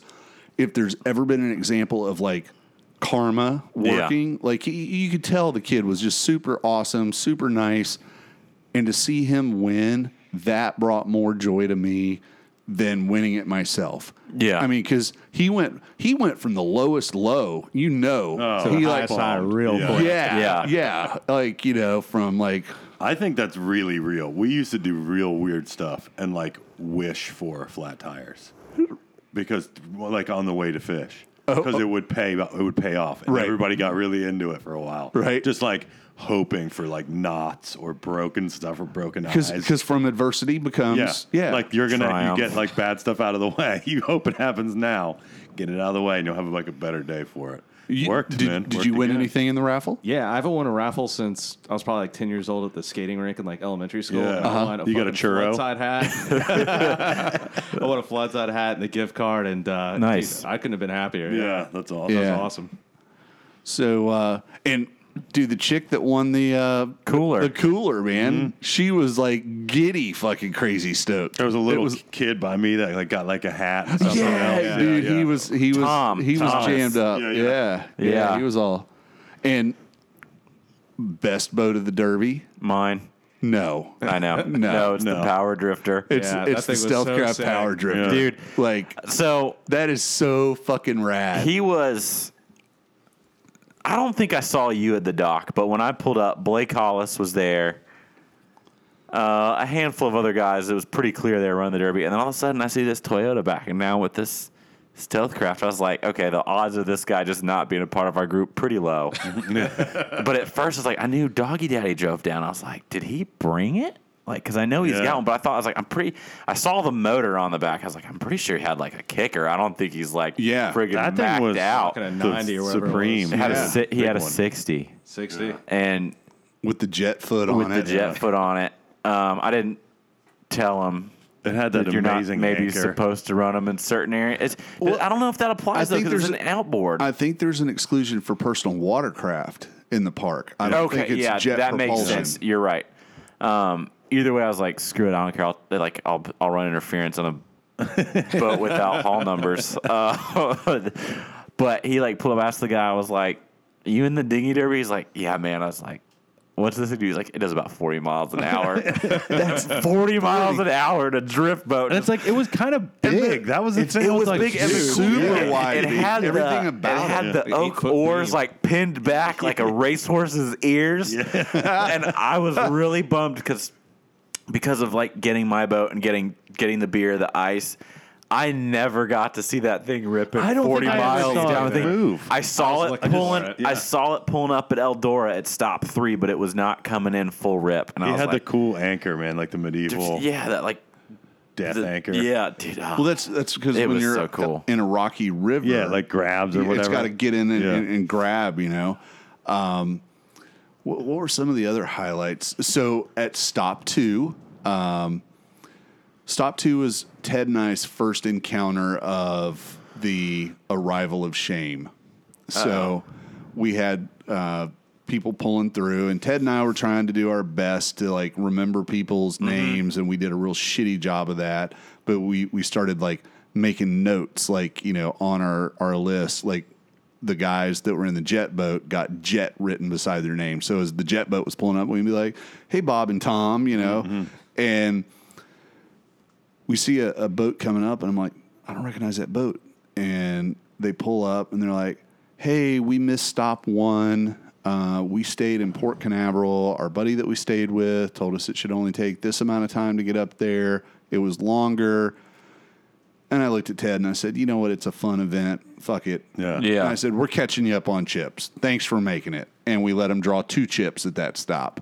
And then at stop 3, we had another boat show up that had missed stop 1 and 2. They said they got lost or whatever. We're like, yeah, catch up. Dude, you if know? this was in a different town that I didn't know where I was going, I wouldn't get there till like stop 5 Right. in hopes of making it to stop 1. Just in time for the after party. Yeah, completely lost, Yeah. everything broken. So at stop 2, when we had that first, you know, straggler show up, you know, we took care of them, gave them their koozies and their event sticker and their tickets for the raffle. And we're like looking around, we're like, all right, I think we've got everybody. And there were maybe a couple of boats that had rafted up kind of south of us. And then we see a boat coming towards us. It's got 2 people in it, guy standing up behind the console, chick sitting down on the floor in front of the console. And Ted's like, hey, man, I think we got another straggler. And then I look and I go, dude's got a gun. That's the man. 5-0. Yeah, it was 5-0. 5-0. And it was the U.S. Fish and Wildlife Service, which would be the refuge side of the lagoon. Federales. They were pulling up right when I was leaving spot 2. I saw that. Yeah, and Kevin's like, I gotta go. Whoop. That was weird because it was unmarked and they were headed right towards you. And I saw the guy and I didn't recognize like his face. I was like, I don't remember that guy. from they were They buffed had up. the buffs. They were Oh, buffed yeah, up. yeah. like- Dude, we're like incognito, I dig Kind it. of comes, but he's definitely like cutting through like right towards you. Yeah, So I'm like, I was trying to get a chip. So as he's coming up, like we realize it's the man. And I just did what I normally. I'm like, hey man, what's going on? He's like, you guys getting any fish this morning? I said, dude, we don't even have a rod on the boat. I said, we are doing a fundraiser for Marine Discovery Center. And he's like, really? What's that about? And I explained like what that we're doing this poker run and that this was stop number 2 and we're headed up to Eldora House and we've raised this much money so far and we're about to do this raffle. And he just goes, I can get down with that. That's awesome. And Latrell made 2 new friends that day. And he just kept on going. And And then Larry, you went, hey, can I hold your gun? 5 minutes later, we're running through the Poland Troll Zone, going around Bird Island. He had somebody, right? He had Yeah, somebody yeah. on lockdown doing the old safety check. I was like, hell yeah. And I did, as he was leaving, I was like, great to fucking see you guys out here.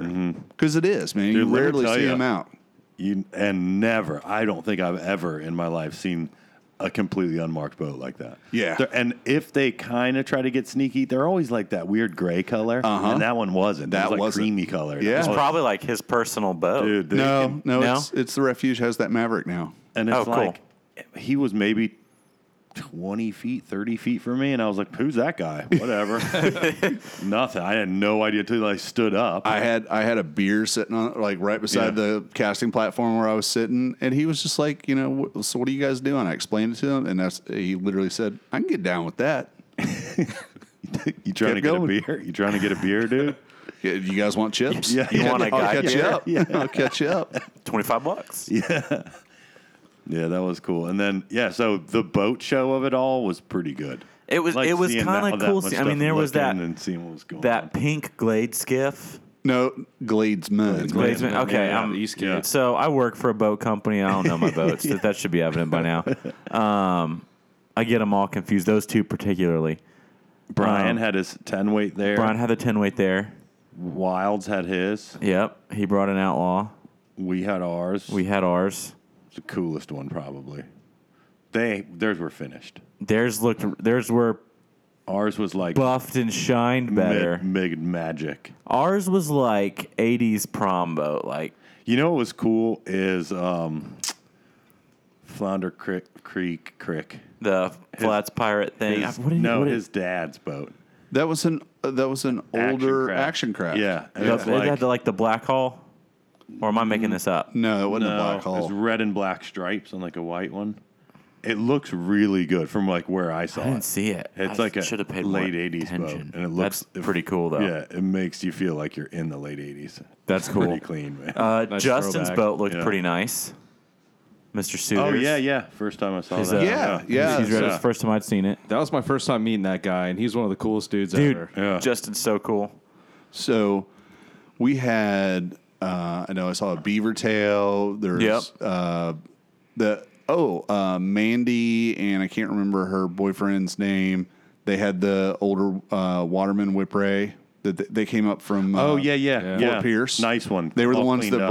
brought White's Tackle, made a contribution, and that boat was pretty. Yeah. It looked good. What about they that stuck? super They sick stuck a Turk bunch Brown of fish. GNU Classic. Did you guys see that out there? We Yeah, did. I think I Yeah, saw it it. was nice. It was really fast, so I hardly saw it. So that was fun, just climbing around and seeing everybody's Yeah, gear, man. the out. Texas boat. Yeah. Tunnel And Hall. I didn't see him at. I think I only saw him at stop 3. I'm sure he probably finished the whole thing, but there's like. Oh, he was on the sandbar. Yeah, it's just like. Yeah, and by then, the time I then got he was there, he was on the docket JB's? during the raffle. Yeah, Awesome. Yeah. He actually offered us $20 for the Yeti cooler before we pulled the ticket. Oh, that was really, really generous of him.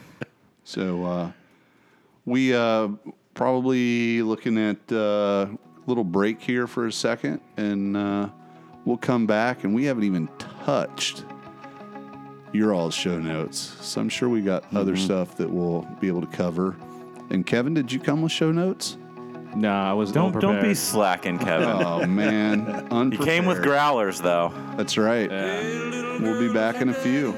Did he go and leave you all alone? I got a bad desire. Oh, I'm on fire. Tell me now, baby, is it good to you? And can he do to you the things that I do? Oh, no. I can take you high. Oh, I'm on fire.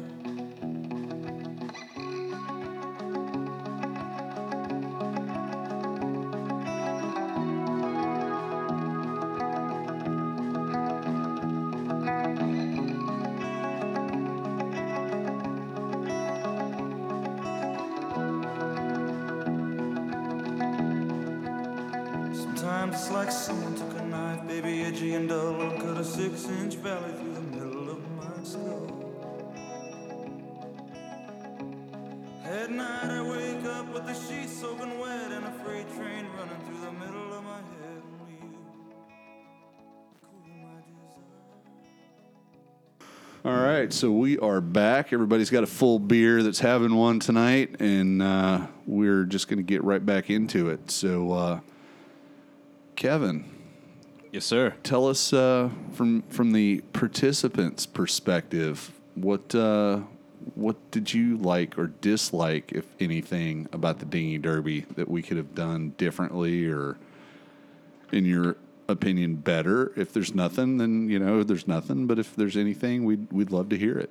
I mean, as an attendee, I thought it was just super well put together, well managed. All the stops made sense. So are you a little Times bit made sense. surprised to hear all the shit show behind the Oh scenes yeah, ahead of time? it seemed really well orchestrated from my end. Yeah. but no, it was awesome. Like good turnout, raised a lot of money, good cause, met a lot of cool guys. Cool. Yeah, One of the things that Ted and I were talking about at the end of it all, ultimately we had, I believe, 55 participants in the poker run. And Ted and I said, it'd be pretty easy, if all you got into it is $25, if you're not having a good time, to like halfway through it be like, fuck this, I'm out. Yeah. We had 55 people check in at every location, counting the people that got caught up, that got there late. Yeah. But, like, everybody stuck with it. And to me, that was kind of the measure of everybody was having a good time. Had a good time. Oh, yeah. I think, honestly, from my perspective, how I would like to do it differently next year would be add a different stop somewhere along the way and make the sandbar the final stop. Yeah. I 'Cause thought about that. I think the sandbar we could still pull off the raffle on the sandbar, and it's just a different vibe. It's like, you know, you're standing in the water. There's more of a breeze over there. Like when we got on the dock over there, I'll be honest with you, Got warm. it was like fucking heat stroke city. It was warm, and and I was then starting to Loud worry as that shit, like, yeah, it was it- tough to hear what was going on Yeah. a little bit. So I think maybe that would be the difference, and also it would be more conducive. Like we ended up, you know, a lot of people enjoyed some great guide beer and, you know, the Sweetwater beer that we had, but you know we had some left over, and Yeah, we could have burned that down for a while. yeah, You know? yeah. Well, And I- burn it down for a while, and then too, like in all theory, like everyone who went this year should be talking about how much fun they had last year, and hopefully it's like a lot bigger too. right, Yeah. And like we took up a good chunk of JB's dock. yeah. And, They were- and it they wouldn't did really prevent well. people from going over to JB's to No, grab a not bite at and all. coming Yeah. back, and But I mean, like if you got 100 people that ran it, like Yeah. you can still spread out on that sandbar and be able to do everything. so that's my only like Mm-hmm. looking back. I think, you know, it would have been a little bit different if we'd have just wrapped it up on the Mm-hmm. sandbar. So that might be the only change I would push forward. JB's, they did a good job, though, of it. Yeah. Yeah, I they mean, like did. an extra, I don't know, 60-something, 70-something people show up Showing all up of a all at sudden. once. Yeah. Yeah. And I mean, they didn't seem to skip a beat, really.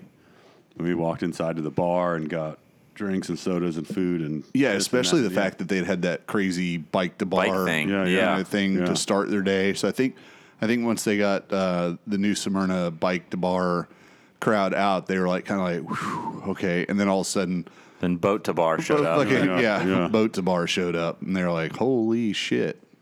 They were definitely having a decent, I mean, live music. They had a decent day going without us. They had the DJ on the Yeah. boat underneath the boat dock. Oh, the guy in the Grady White. What a fuck up. His wife was so pissed. And Was she? She had her back to him the whole time, just angry bitch face the whole time. I didn't even see it. Oh, she was pissed. That us? No. and her husband no. or boyfriend. No, there was the classic Florida man douchebag. Okay. That was parked under the two covered Yeah. spots. He was in one of the and he has a really awesome stereo. I just left it ripping. So he thought everybody wanted to hear Guns N' Roses, not the fucking band that was Oh, I playing. gotcha. And finally, one of the people that were in our group like walked over and said, "Hey, turn that shit off. There's a band here. People are here for the band, not your bullshit." Well, he was sitting there. He'd wait for someone to walk by and just crank it and watch their reaction. He was doing it over and over. and Oh, over. okay. See, I missed all that.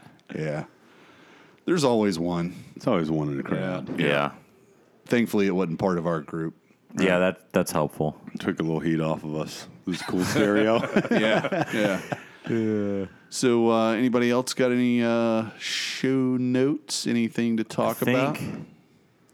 I think we hit mine with Jake from State Farm. That was kind of my big one. Mine are all. All I've done really between Dinghy Derby and that is work.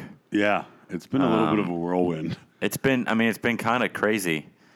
And there's like, not that I want to talk about work, but there's like boats we're trying to get done before ICAST for people to pick up. And it's just like a kind of more like back-to-back chaos. Right. Well, I had the opportunity, thankfully, to get Doggy Daddy out, and I Oh, know yeah. I talked about it with him on On the beer. the with. Beer With Yeah. episode that we did, but I'm so excited that Dude, that happened. That- and we can do more now. Mike absolutely King. is just the best fucking human being Yeah. ever, man. Having him here at the house for a couple of days, he's just so genuine and so nice. I mean, stacked up all over my house right now, cases of beer from Wisconsin. The freezer is full of some amazing freaking meats, and there's cheese in the. I mean, just like he comes bearing gifts. Yeah. There's nothing With no expectation that you're going to give him back stuff, right, Yeah. and which makes you want to give It him was back really stuff. funny when we pulled up to the sandbar, and we actually got a chance to everybody's off the boats and talking or whatever. He just turned around and where's Mike at? He just like over with some people that yeah, I never met before. No one And he's probably interacted and with they're- ever. Yeah, they're having a laugh. And then 15 minutes later, you turn around. he was like bobbing around with a bunch of people swimming over here. Uh-huh. I'm like, all right, cool. And then, I mean, turn around again. Another set of people I've never even met before. He's just over there. He's never met a stranger. No. He's No. never Yeah. met a stranger. And he, like, I picked him up. He's actually, so he was the first person to ride the Lagoon 16. The when I picked it up from Larry's dock, I shuttled him out to the pontoon boat, and like it all happened so fast. It was literally like, "Doggy Daddy, what's up? Hop on, let's go." Shuttled him out there, and I didn't think about it. It wasn't until the sandbar he's like, "Come on, man, I'm a hugger," and we actually like hugged, like kind of really met. Okay, so that's a perfect segue. You know, I won't go over all the details of him catching the fish. If you want to hear that, listen to the Beer With Which I episode. highly recommend if you haven't listened to it. And the part that I probably left out of that, and this was so awesome. So he's caught his fish. We've released his fish. I pop the Yeti open. We get the guide beer out. We have our celebratory beer. And right after we released the fish, you know, we had like the fist bump. Yeah. And it was like, you know, but when I pulled the beer out and I handed him a beer, I opened mine, I closed the Yeti. He reached across that Yeti and he gave me this big old fucking hug. And I'll be on, I think it's probably the first time I've gotten like a hug from a first redfish caught. Yeah. And it was freaking awesome. It doesn't. It's not forced. It's just like Yeah, it was just like, it really warmed my soul to know that we had shared that first fish moment for him, and it was genuine that he really That's appreciated. awesome. So, dude, the guy just gives and gives and gives. Well, Yeah. and when Jameson dropped his Ginu back off to put the new rub rails on, it was the day after a Beer With reviewed. He goes, okay. He's like, I've seen you guys post about Doggy Daddy. I was like, why is this dude from Wisconsin like so hyped? Like, what's so? He's like, not to be rude, but like, what's so special about him? He goes, I met him at the Derby, got to talk. He goes, and then hearing his story, he's like, dude, that guy's special, and that's really badass. Yeah. He's like, I get it. I'm a fan of Doggy Daddy. Yeah. Just gives to people, gives to the community, gives to veterans. Like you said, that's he his wasn't work, a like veteran. his He didn't work. serve. Yeah. Right. His And he actual- just genuinely loves these guys and cares about them. Well, he confided in me that like he's really crossed over to the dark side of muskie fishing. Like that's his new jam. Yeah. He's like Yeah. really super fucking on that train. And that's what when he goes out, that's what he's doing. So before he left, I had a 10 weight that I don't use very often. Nice. So I got it out, and it's got a nice rod tube. I stickered the shit out of the rod tube and said, Go for it. Take this. I want to be part of one of those muskies. That's cool. So That's way cool. I'm hoping that sometime very soon, I hope he's out there, you know, he gets that 10,000 casts and gets me that big fucking fat muskie photo. That would be super every cool. 10,000. Once every 10,000. Yeah. It's like with me and any kind of trout. We talked at great length about the fishing opportunities that he has up there, and the driftless area is probably about a 3-hour drive from where he lives. So I'm looking at probably late September, early October-ish, probably going up there and hanging out with Mike and doing a little bit of fishing. And there also happens to be a pretty awesome skate scene in Milwaukee. And there's several big skate parks up there that Wyatt was instantly like, I'd like to go to this park, and this park. So we're probably going to do a family trip up to Wisco and drink Wisconsinably. There you go. Whoever sent in that, I think it was last episode we were, like as a group recorded, that bobber, I wound up taking it home and I was going to like use it for something on my boat. And it wound up being what holds the keys to the pontoon boat. And I may or may not have, when we had the boat in the shop, I misplaced the key and wound up, I put the ignition to the pontoon boat in my backpack for safekeeping because we kept it in case we needed to run it. Yeah. And then the next day when they had to take it out there, I didn't have time. I got like super pissed and just went to the store, bought an ignition and rewired it real quick. And they took it. And literally 6 hours later, I found the key. But he was like, and I don't even have a float anymore. I was like, hey, I got you. And I said, do you want this podcast endorsed Fish Responsibly, Bobber? He's like, yeah, I want it. And like my dad thought it was the coolest thing ever.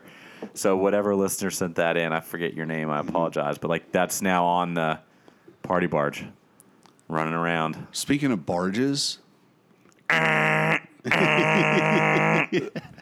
I think I Mail see. barge, I think I baby. see the mail barge coming.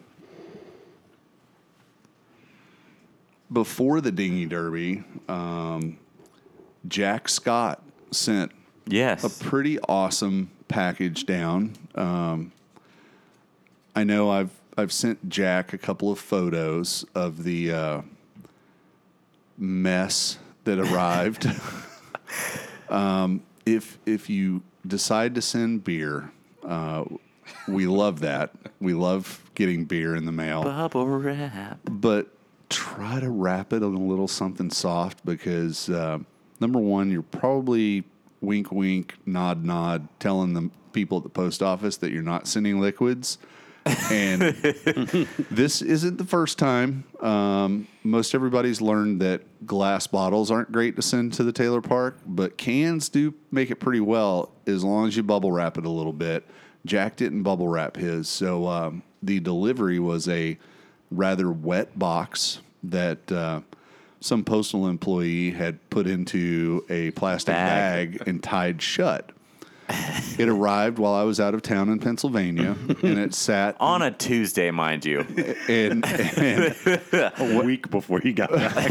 Literally. when I opened it, it was pretty ripe. We lost 3 soldiers in that battle, but he had sent an 18 pack, so we still had a good. not terrible. Yeah, so that was some Devil's Backbone striped bass ale, of which is all but one can is gone. I think I saw one can in the didn't get any of fridge. that. Terrible, is what you're saying. No, it was awful. Doggy Daddy actually probably drank the most of that because when he rolled into town, I was like, "Hey, you ready for a beer?" And he's like, "Yeah." I was like, "Let me have you try one of these."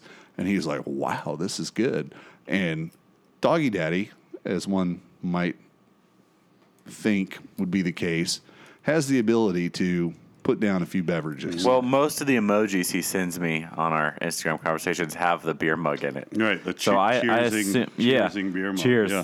So, in addition to, actually, let me step away back over here. I believe I have the note that Jack sent.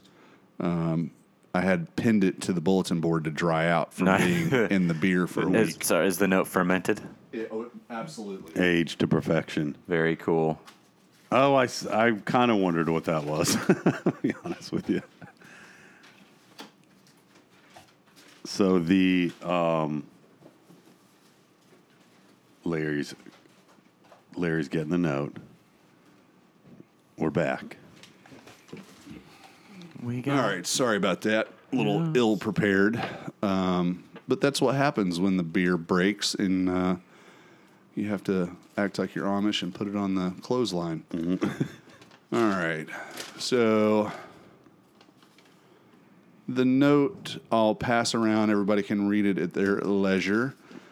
Jack sent us some awesome stickers. What's really awesome is their snakehead stickers. Oh, cool. Because that's like his jam right now. He's Yeah. like really into going after snakehead. So, Kevin, by thank virtue you. of being the guest of honor, you're going to get to go home with an awesome sticker. Oh, that is rad. That is cool. Ben, Thank you. Ooh, I like it. I got one, and we're going to put one aside for Mark when he gets back. And then I'm not sure what this sticker is, but I'm sure if I could read the writing on this Ziploc bag that has been destroyed by beer, I would know. But that looks like something there. He also sent a fly box with some of his favorite patterns for bass, snook, tarpon, and whatever. Biodiversity. So Yeah. I'm always terrible about opening fly boxes. It's like that's like a weird, crazy latch. So I'm going to take the first stab at it. And since I am planning to go back over to Bonita Springs, Sports capital of the world. this looks somewhat like a schminnow. Ooh, do you think that little shrimpy would do okay with the beach? Snook? Yeah. All right, I'm going to go with that. Carl, you get A little next. flash on that thing. Yeah. I like that note. Kevin, you can read it too. Oh man. I want that one that looks like a freaking Christmas tree. I love the first sentence of this. Yeah. Go ahead, read it. When I first turned into some Cops After Dark podcast show. So he's been a long time Oh, listener. yeah, since Yeah. FFAD days. Freaking fad. It's Oh man, there's a lot going on here, guys. there is. Look at that little bugger. Let me see that. That's got like some kind of crazy. I think it's two, but maybe not. No, I don't think so. Oh, it is. Okay. Oh, I know what this is. This is That's a taco fly. it's corn for carp. Oh shoot. So if you have any grassies anywhere, that might work. I well don't for have any grassies. grassies. This is like a pretty wicked little. I'm taking the corn. Okay. Oh, this is like a. It's like a popper. Yeah, but it's got like that crazy tail on it. I like that. That's pretty rad. It's got a rattle in it too. No? I don't know. Pretty good though. All right. So previously we got a shipment of janky flies, the old Taylor poppers. Oh yeah. And I know I've fished my Taylor popper. I've fished it, but not caught anything on it yet. I've only fished one time since it's come in. Well, based on the review I gave it about it being a little bit on the large side, Yeah. he tied a bunch of smaller ones. Oh shoot. Now, we had hoped during the Dinghy Derby to give out some of these, like with some contests and stuff, but we never got to that contest thing. We were going to do like some casting contests and whatnot on the sandbar, but I think everybody got a little bit too focused on having a good time and drinking beer, so we didn't do that. But he sent a whole nother batch. Steven did. Comes Crashing is his Insta handle. So we've got some of the original large size ones and some smaller ones.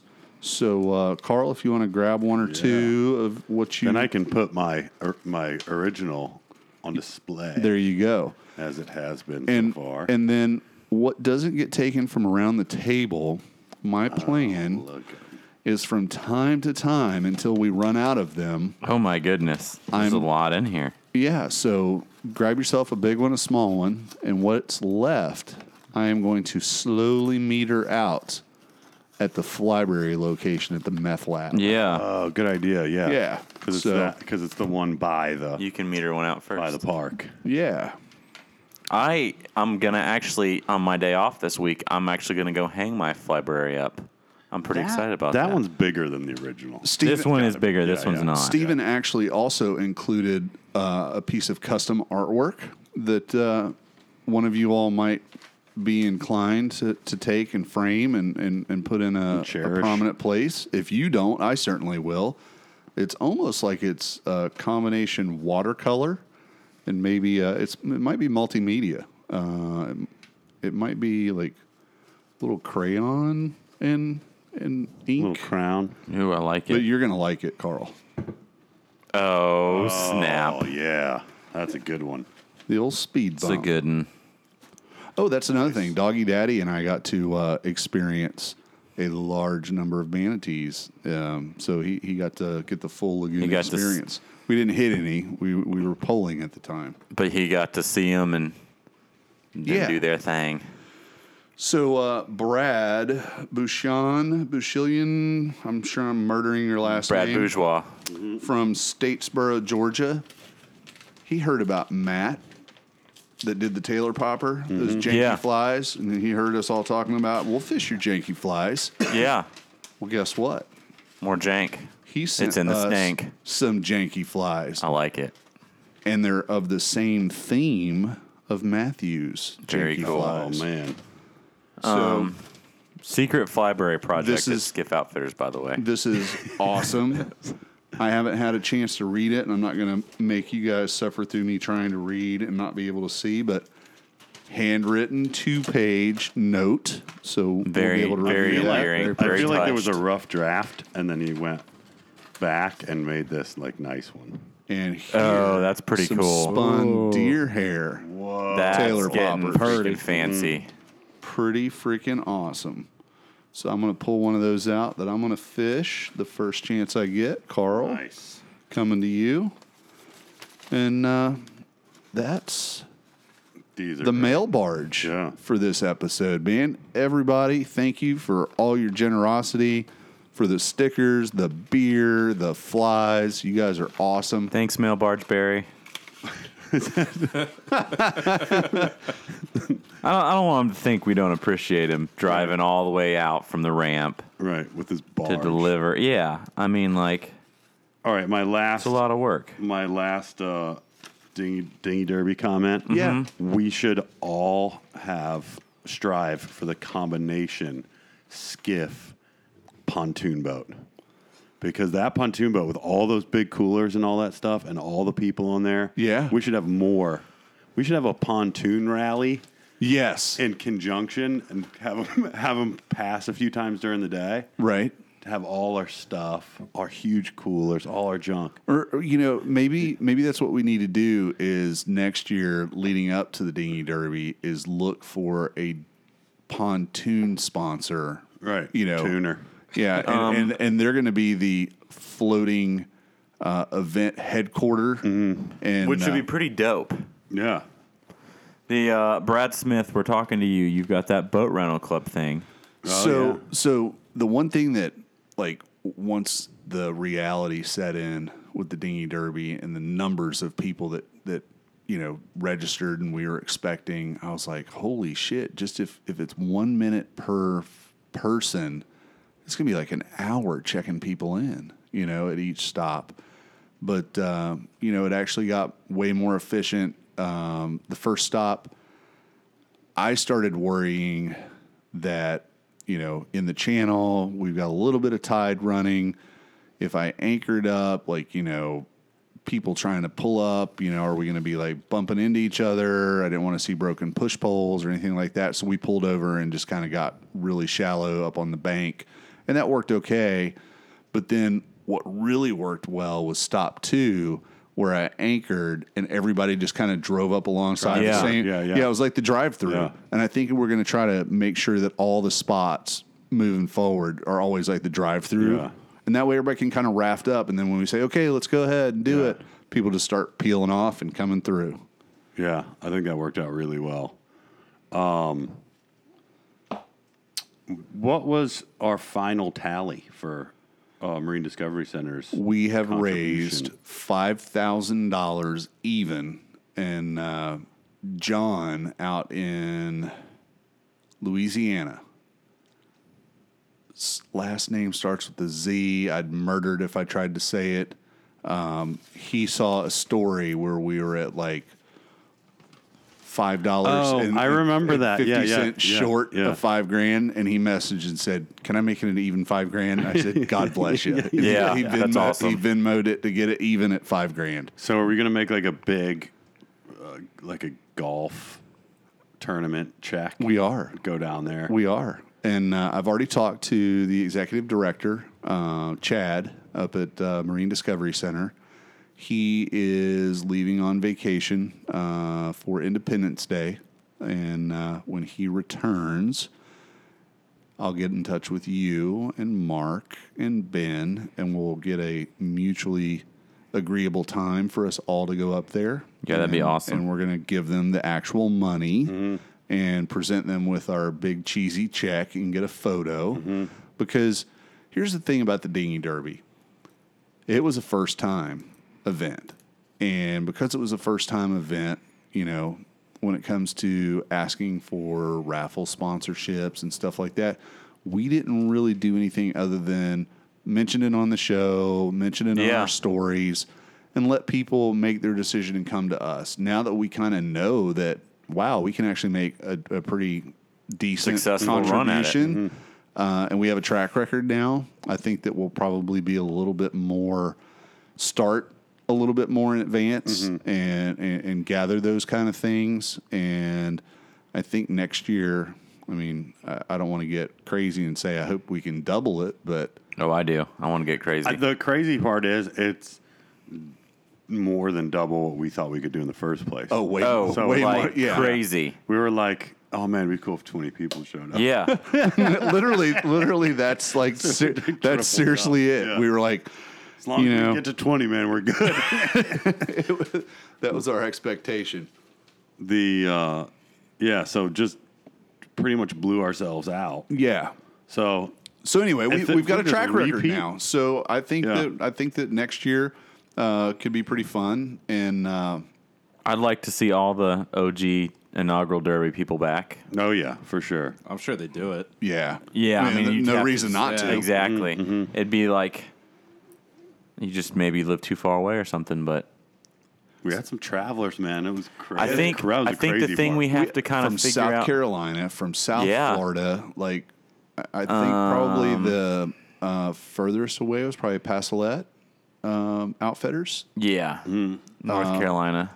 Yeah, He was super fun to talk to because he and we kind of not banter, but like we chat back and forth on Instagram all the time, just various little stories and stuff. So to like put a face to a name was pretty cool. his accent was I liked it. I'm a Like, big accent guy. yeah, Carolinas. I mean, just out there, Carolinas. He's never even seen anything that's not the Carolinas. It was funny because there was like he and a couple of people like they saw me pull up on the pontoon, but they're like, you didn't make it. They're like, we've been watching your Instagram for 2 weeks. I said, oh, she made it. It's coming. And like, where is us? It's hidden. And like, I think some people are like, okay, this guy still didn't make it. And then like to be able to pull up with a sandbar and then be like, holy cow, you actually make it. I'm like, look, this is not anywhere near complete. Yeah. Like we bonded a deck on it. 8 o'clock at night. Thankfully, you made it because you like really like did a lot of the behind the scenes shuttling of ice and grabbing people. Well, Yeah. yeah, You know? and like literally, I told somebody I was part of the Derby, but up till stop 3, like as far as the socializing, it didn't feel like it because like we ran into like boat stuff, so we were like putting people. I was like, you can hop on the pontoon boat with my brother and his girlfriend. Like I didn't tell them. I was just like, hey, this person's getting on your boat, and then there's like a doggy dad's doing it too. You're gonna have a great time, and then they're like, all right, cool, whatever, and so. They like helped shuttle people, and then we loaded the beer right after stop 1 to 2. And Shannon's like, "We gotta get more ice because we're like, how are we gonna cool this?" And I was like, "I guess I'll run back from 2 back to your house." And I was like, as I was making the run to 2, I was like, "This is a little bit farther than I thought it was gonna be. Like, this is gonna be kind of hard to get there back, and like I might not make it to 3 in time with ice." Well, the thing is, I mean, you don't just go test something like a lake, like have like a nice easy day. yeah, No, Just barely finish it to where it's, no hydrangea filled channel. No. Just freaking. yeah. You And then, like, 50% finish we it hit and the- flog it super hard all day. So that's the thing too. Like 2 coolers full of ice because my cooler wasn't big enough to fit all the bags Shannon brought. So I took Larry's metal one, battle tested, battle tested, and I said, like Tim was like, "Do you want me to slow down?" I mean, it was pretty decent chop. By the time Yeah. we got, I said, "No, I want to try to break the boat. Like, because if I break it, I can fix it." yeah. Guys, that boat didn't break. No. That thing frickin' took it, and it ran like a champ. I was super pleased. It ran really good till the one time I flooded it. Oh, yeah. got- The motors. Yeah, and like I just whatever. It fixed itself pretty quickly. You towed it when it flooded, I don't want to talk about that. No, yeah. So when you guys left 4 to 5, my brother's like, "Where the heck are they?" And Jameson and I are like dorking with it, and I didn't know like.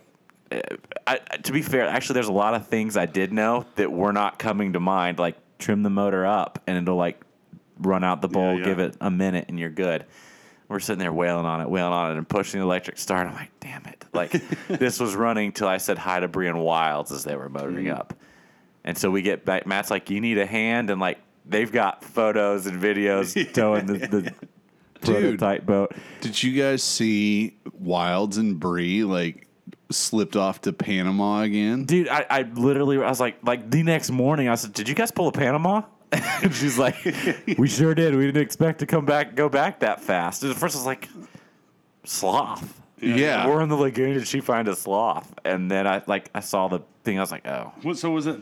I didn't even realize. Is that like the day after? Yeah. Or the Sunday one or after Monday that. or It was something? either Sunday or Monday. Yeah, so Wilds had called me and was like, hey, we're on our way down. We're not going to be able to do the actual event, but we should be there in time to make the sandbar. We'll be at JB's. I'm like, all right, that's cool. You know, just make sure you come down. And he's like, hey, can I keep my boat at your place during the week? And I'm thinking maybe, you know, he just doesn't want to drag it back and forth to DeLand, and they're going to be staying, you know, over there. And I'm like, sure, yeah, no problem. And, you know, the thing about doing an event, you don't get to spend much time with one individual person. So I didn't really get to see him other than, hey, man, what's up? You know, just like a passing blow going through on the dock or something. So, like, that evening, I'm like, okay, like, I'm expecting Wilds is going to show up. You know, I'm going to stash the skiff somewhere, and they just never came. But he had said, you know, I might be able to put it somewhere else. So I'm thinking, okay, no problem. And in my mind, I thought they were going to be here for the week. Right. And that they were going to be fishing on the lagoon. And then, bam, just like you said, holy shit, there's a fucking sloth. I know where that is. Exactly. I was like, those little sneaky bastards.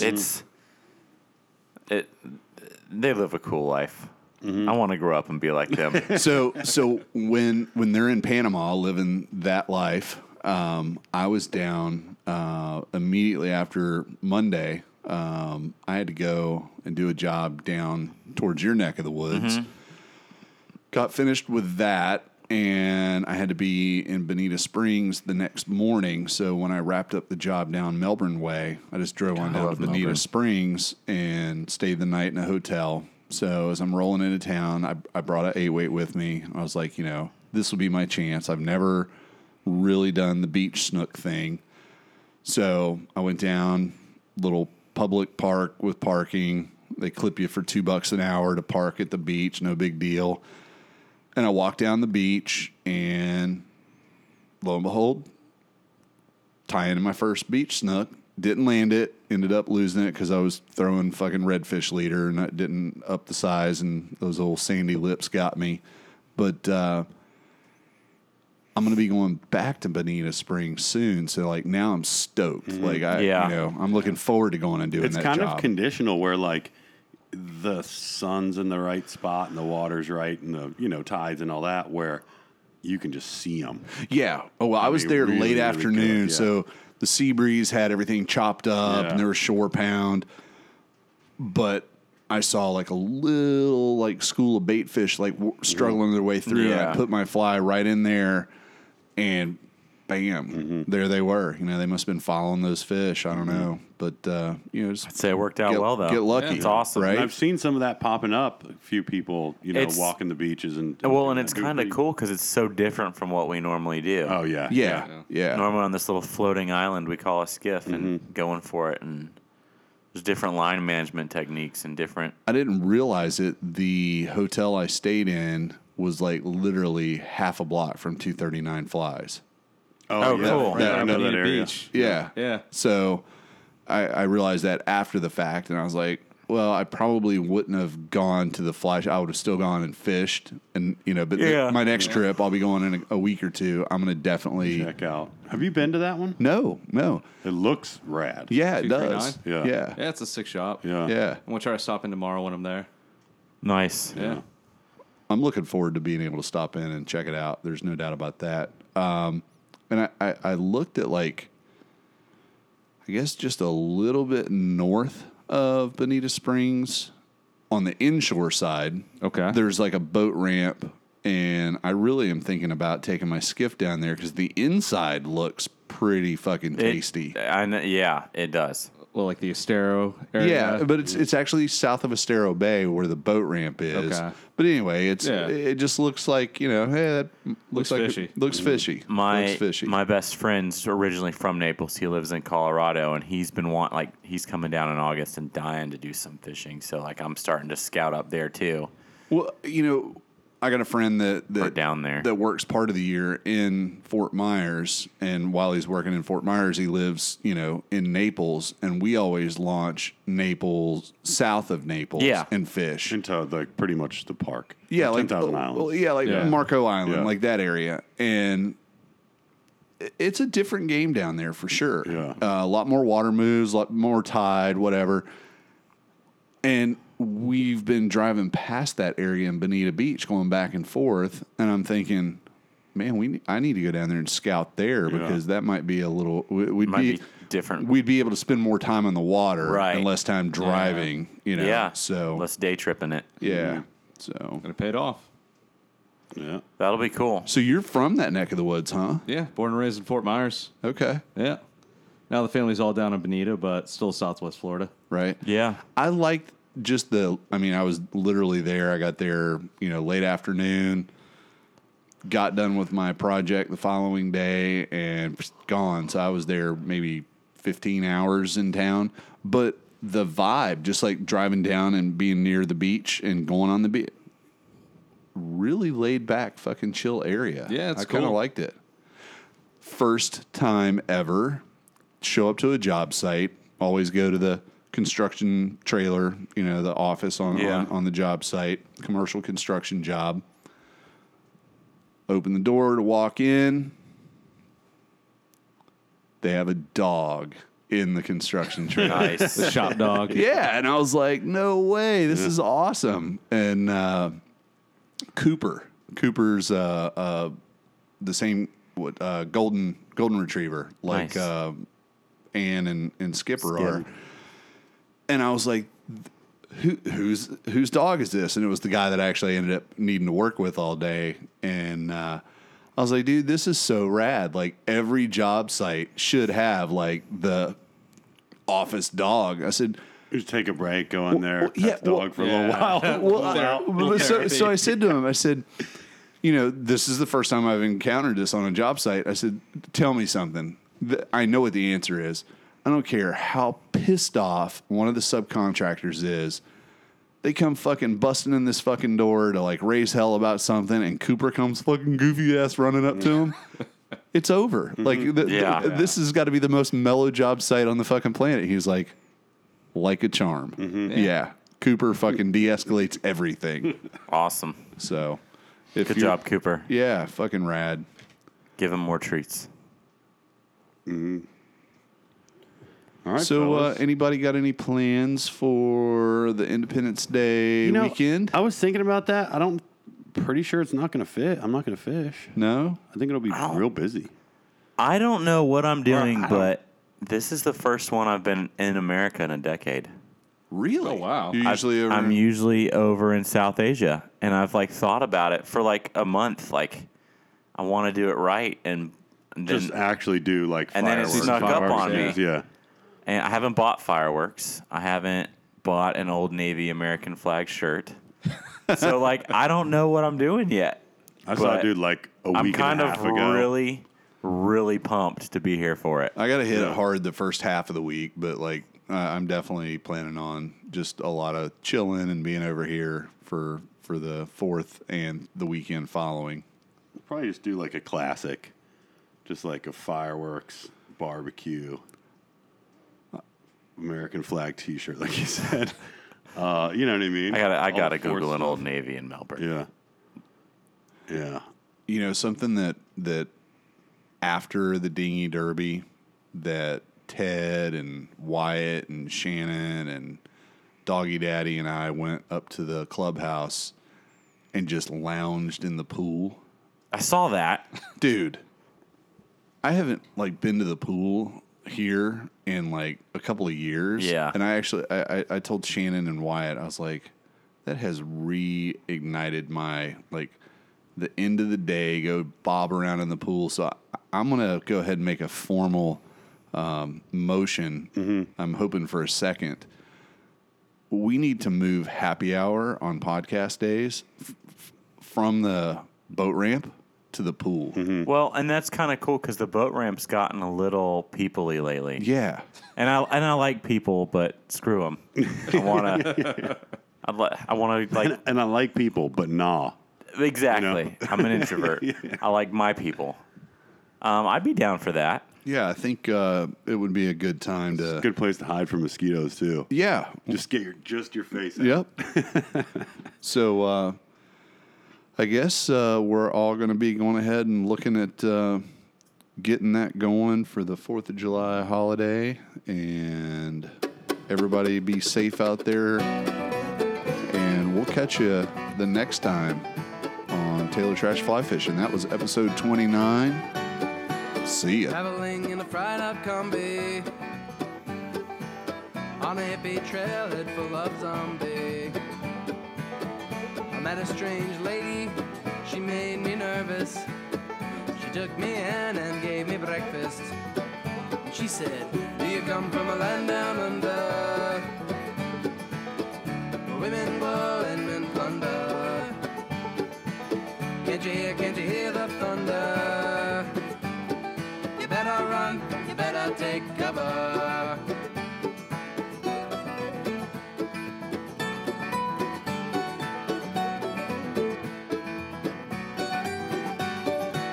Buying bread from a man in Brussels. He was 6'4" and full of muscles.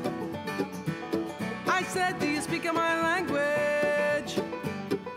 He just smiled and gave me a Vegemite sandwich.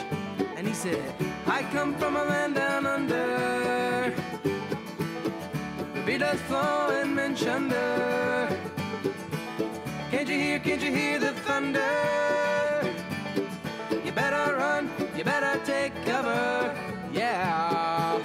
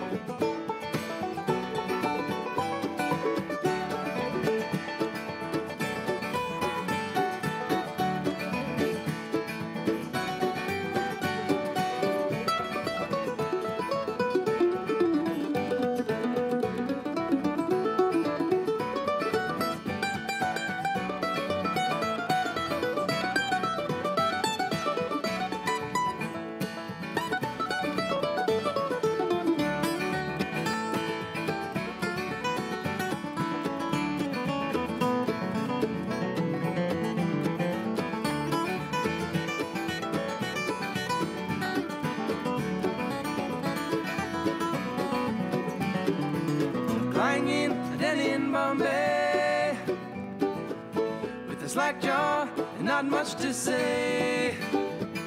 I said to the man, are you trying to tempt me? Because I come from the land of plenty. And he said, do you come from a land down under? Oh yeah, women go and men plunder. Can't you hear the thunder? Take cover, living in the land down under. Oh yeah, women go and men plunder. Can't you hear the thunder? You better run, you better take cover. Do you come from a land down under, where women go and men plunder? Can't you hear the thunder? You better run, you better take cover, yeah.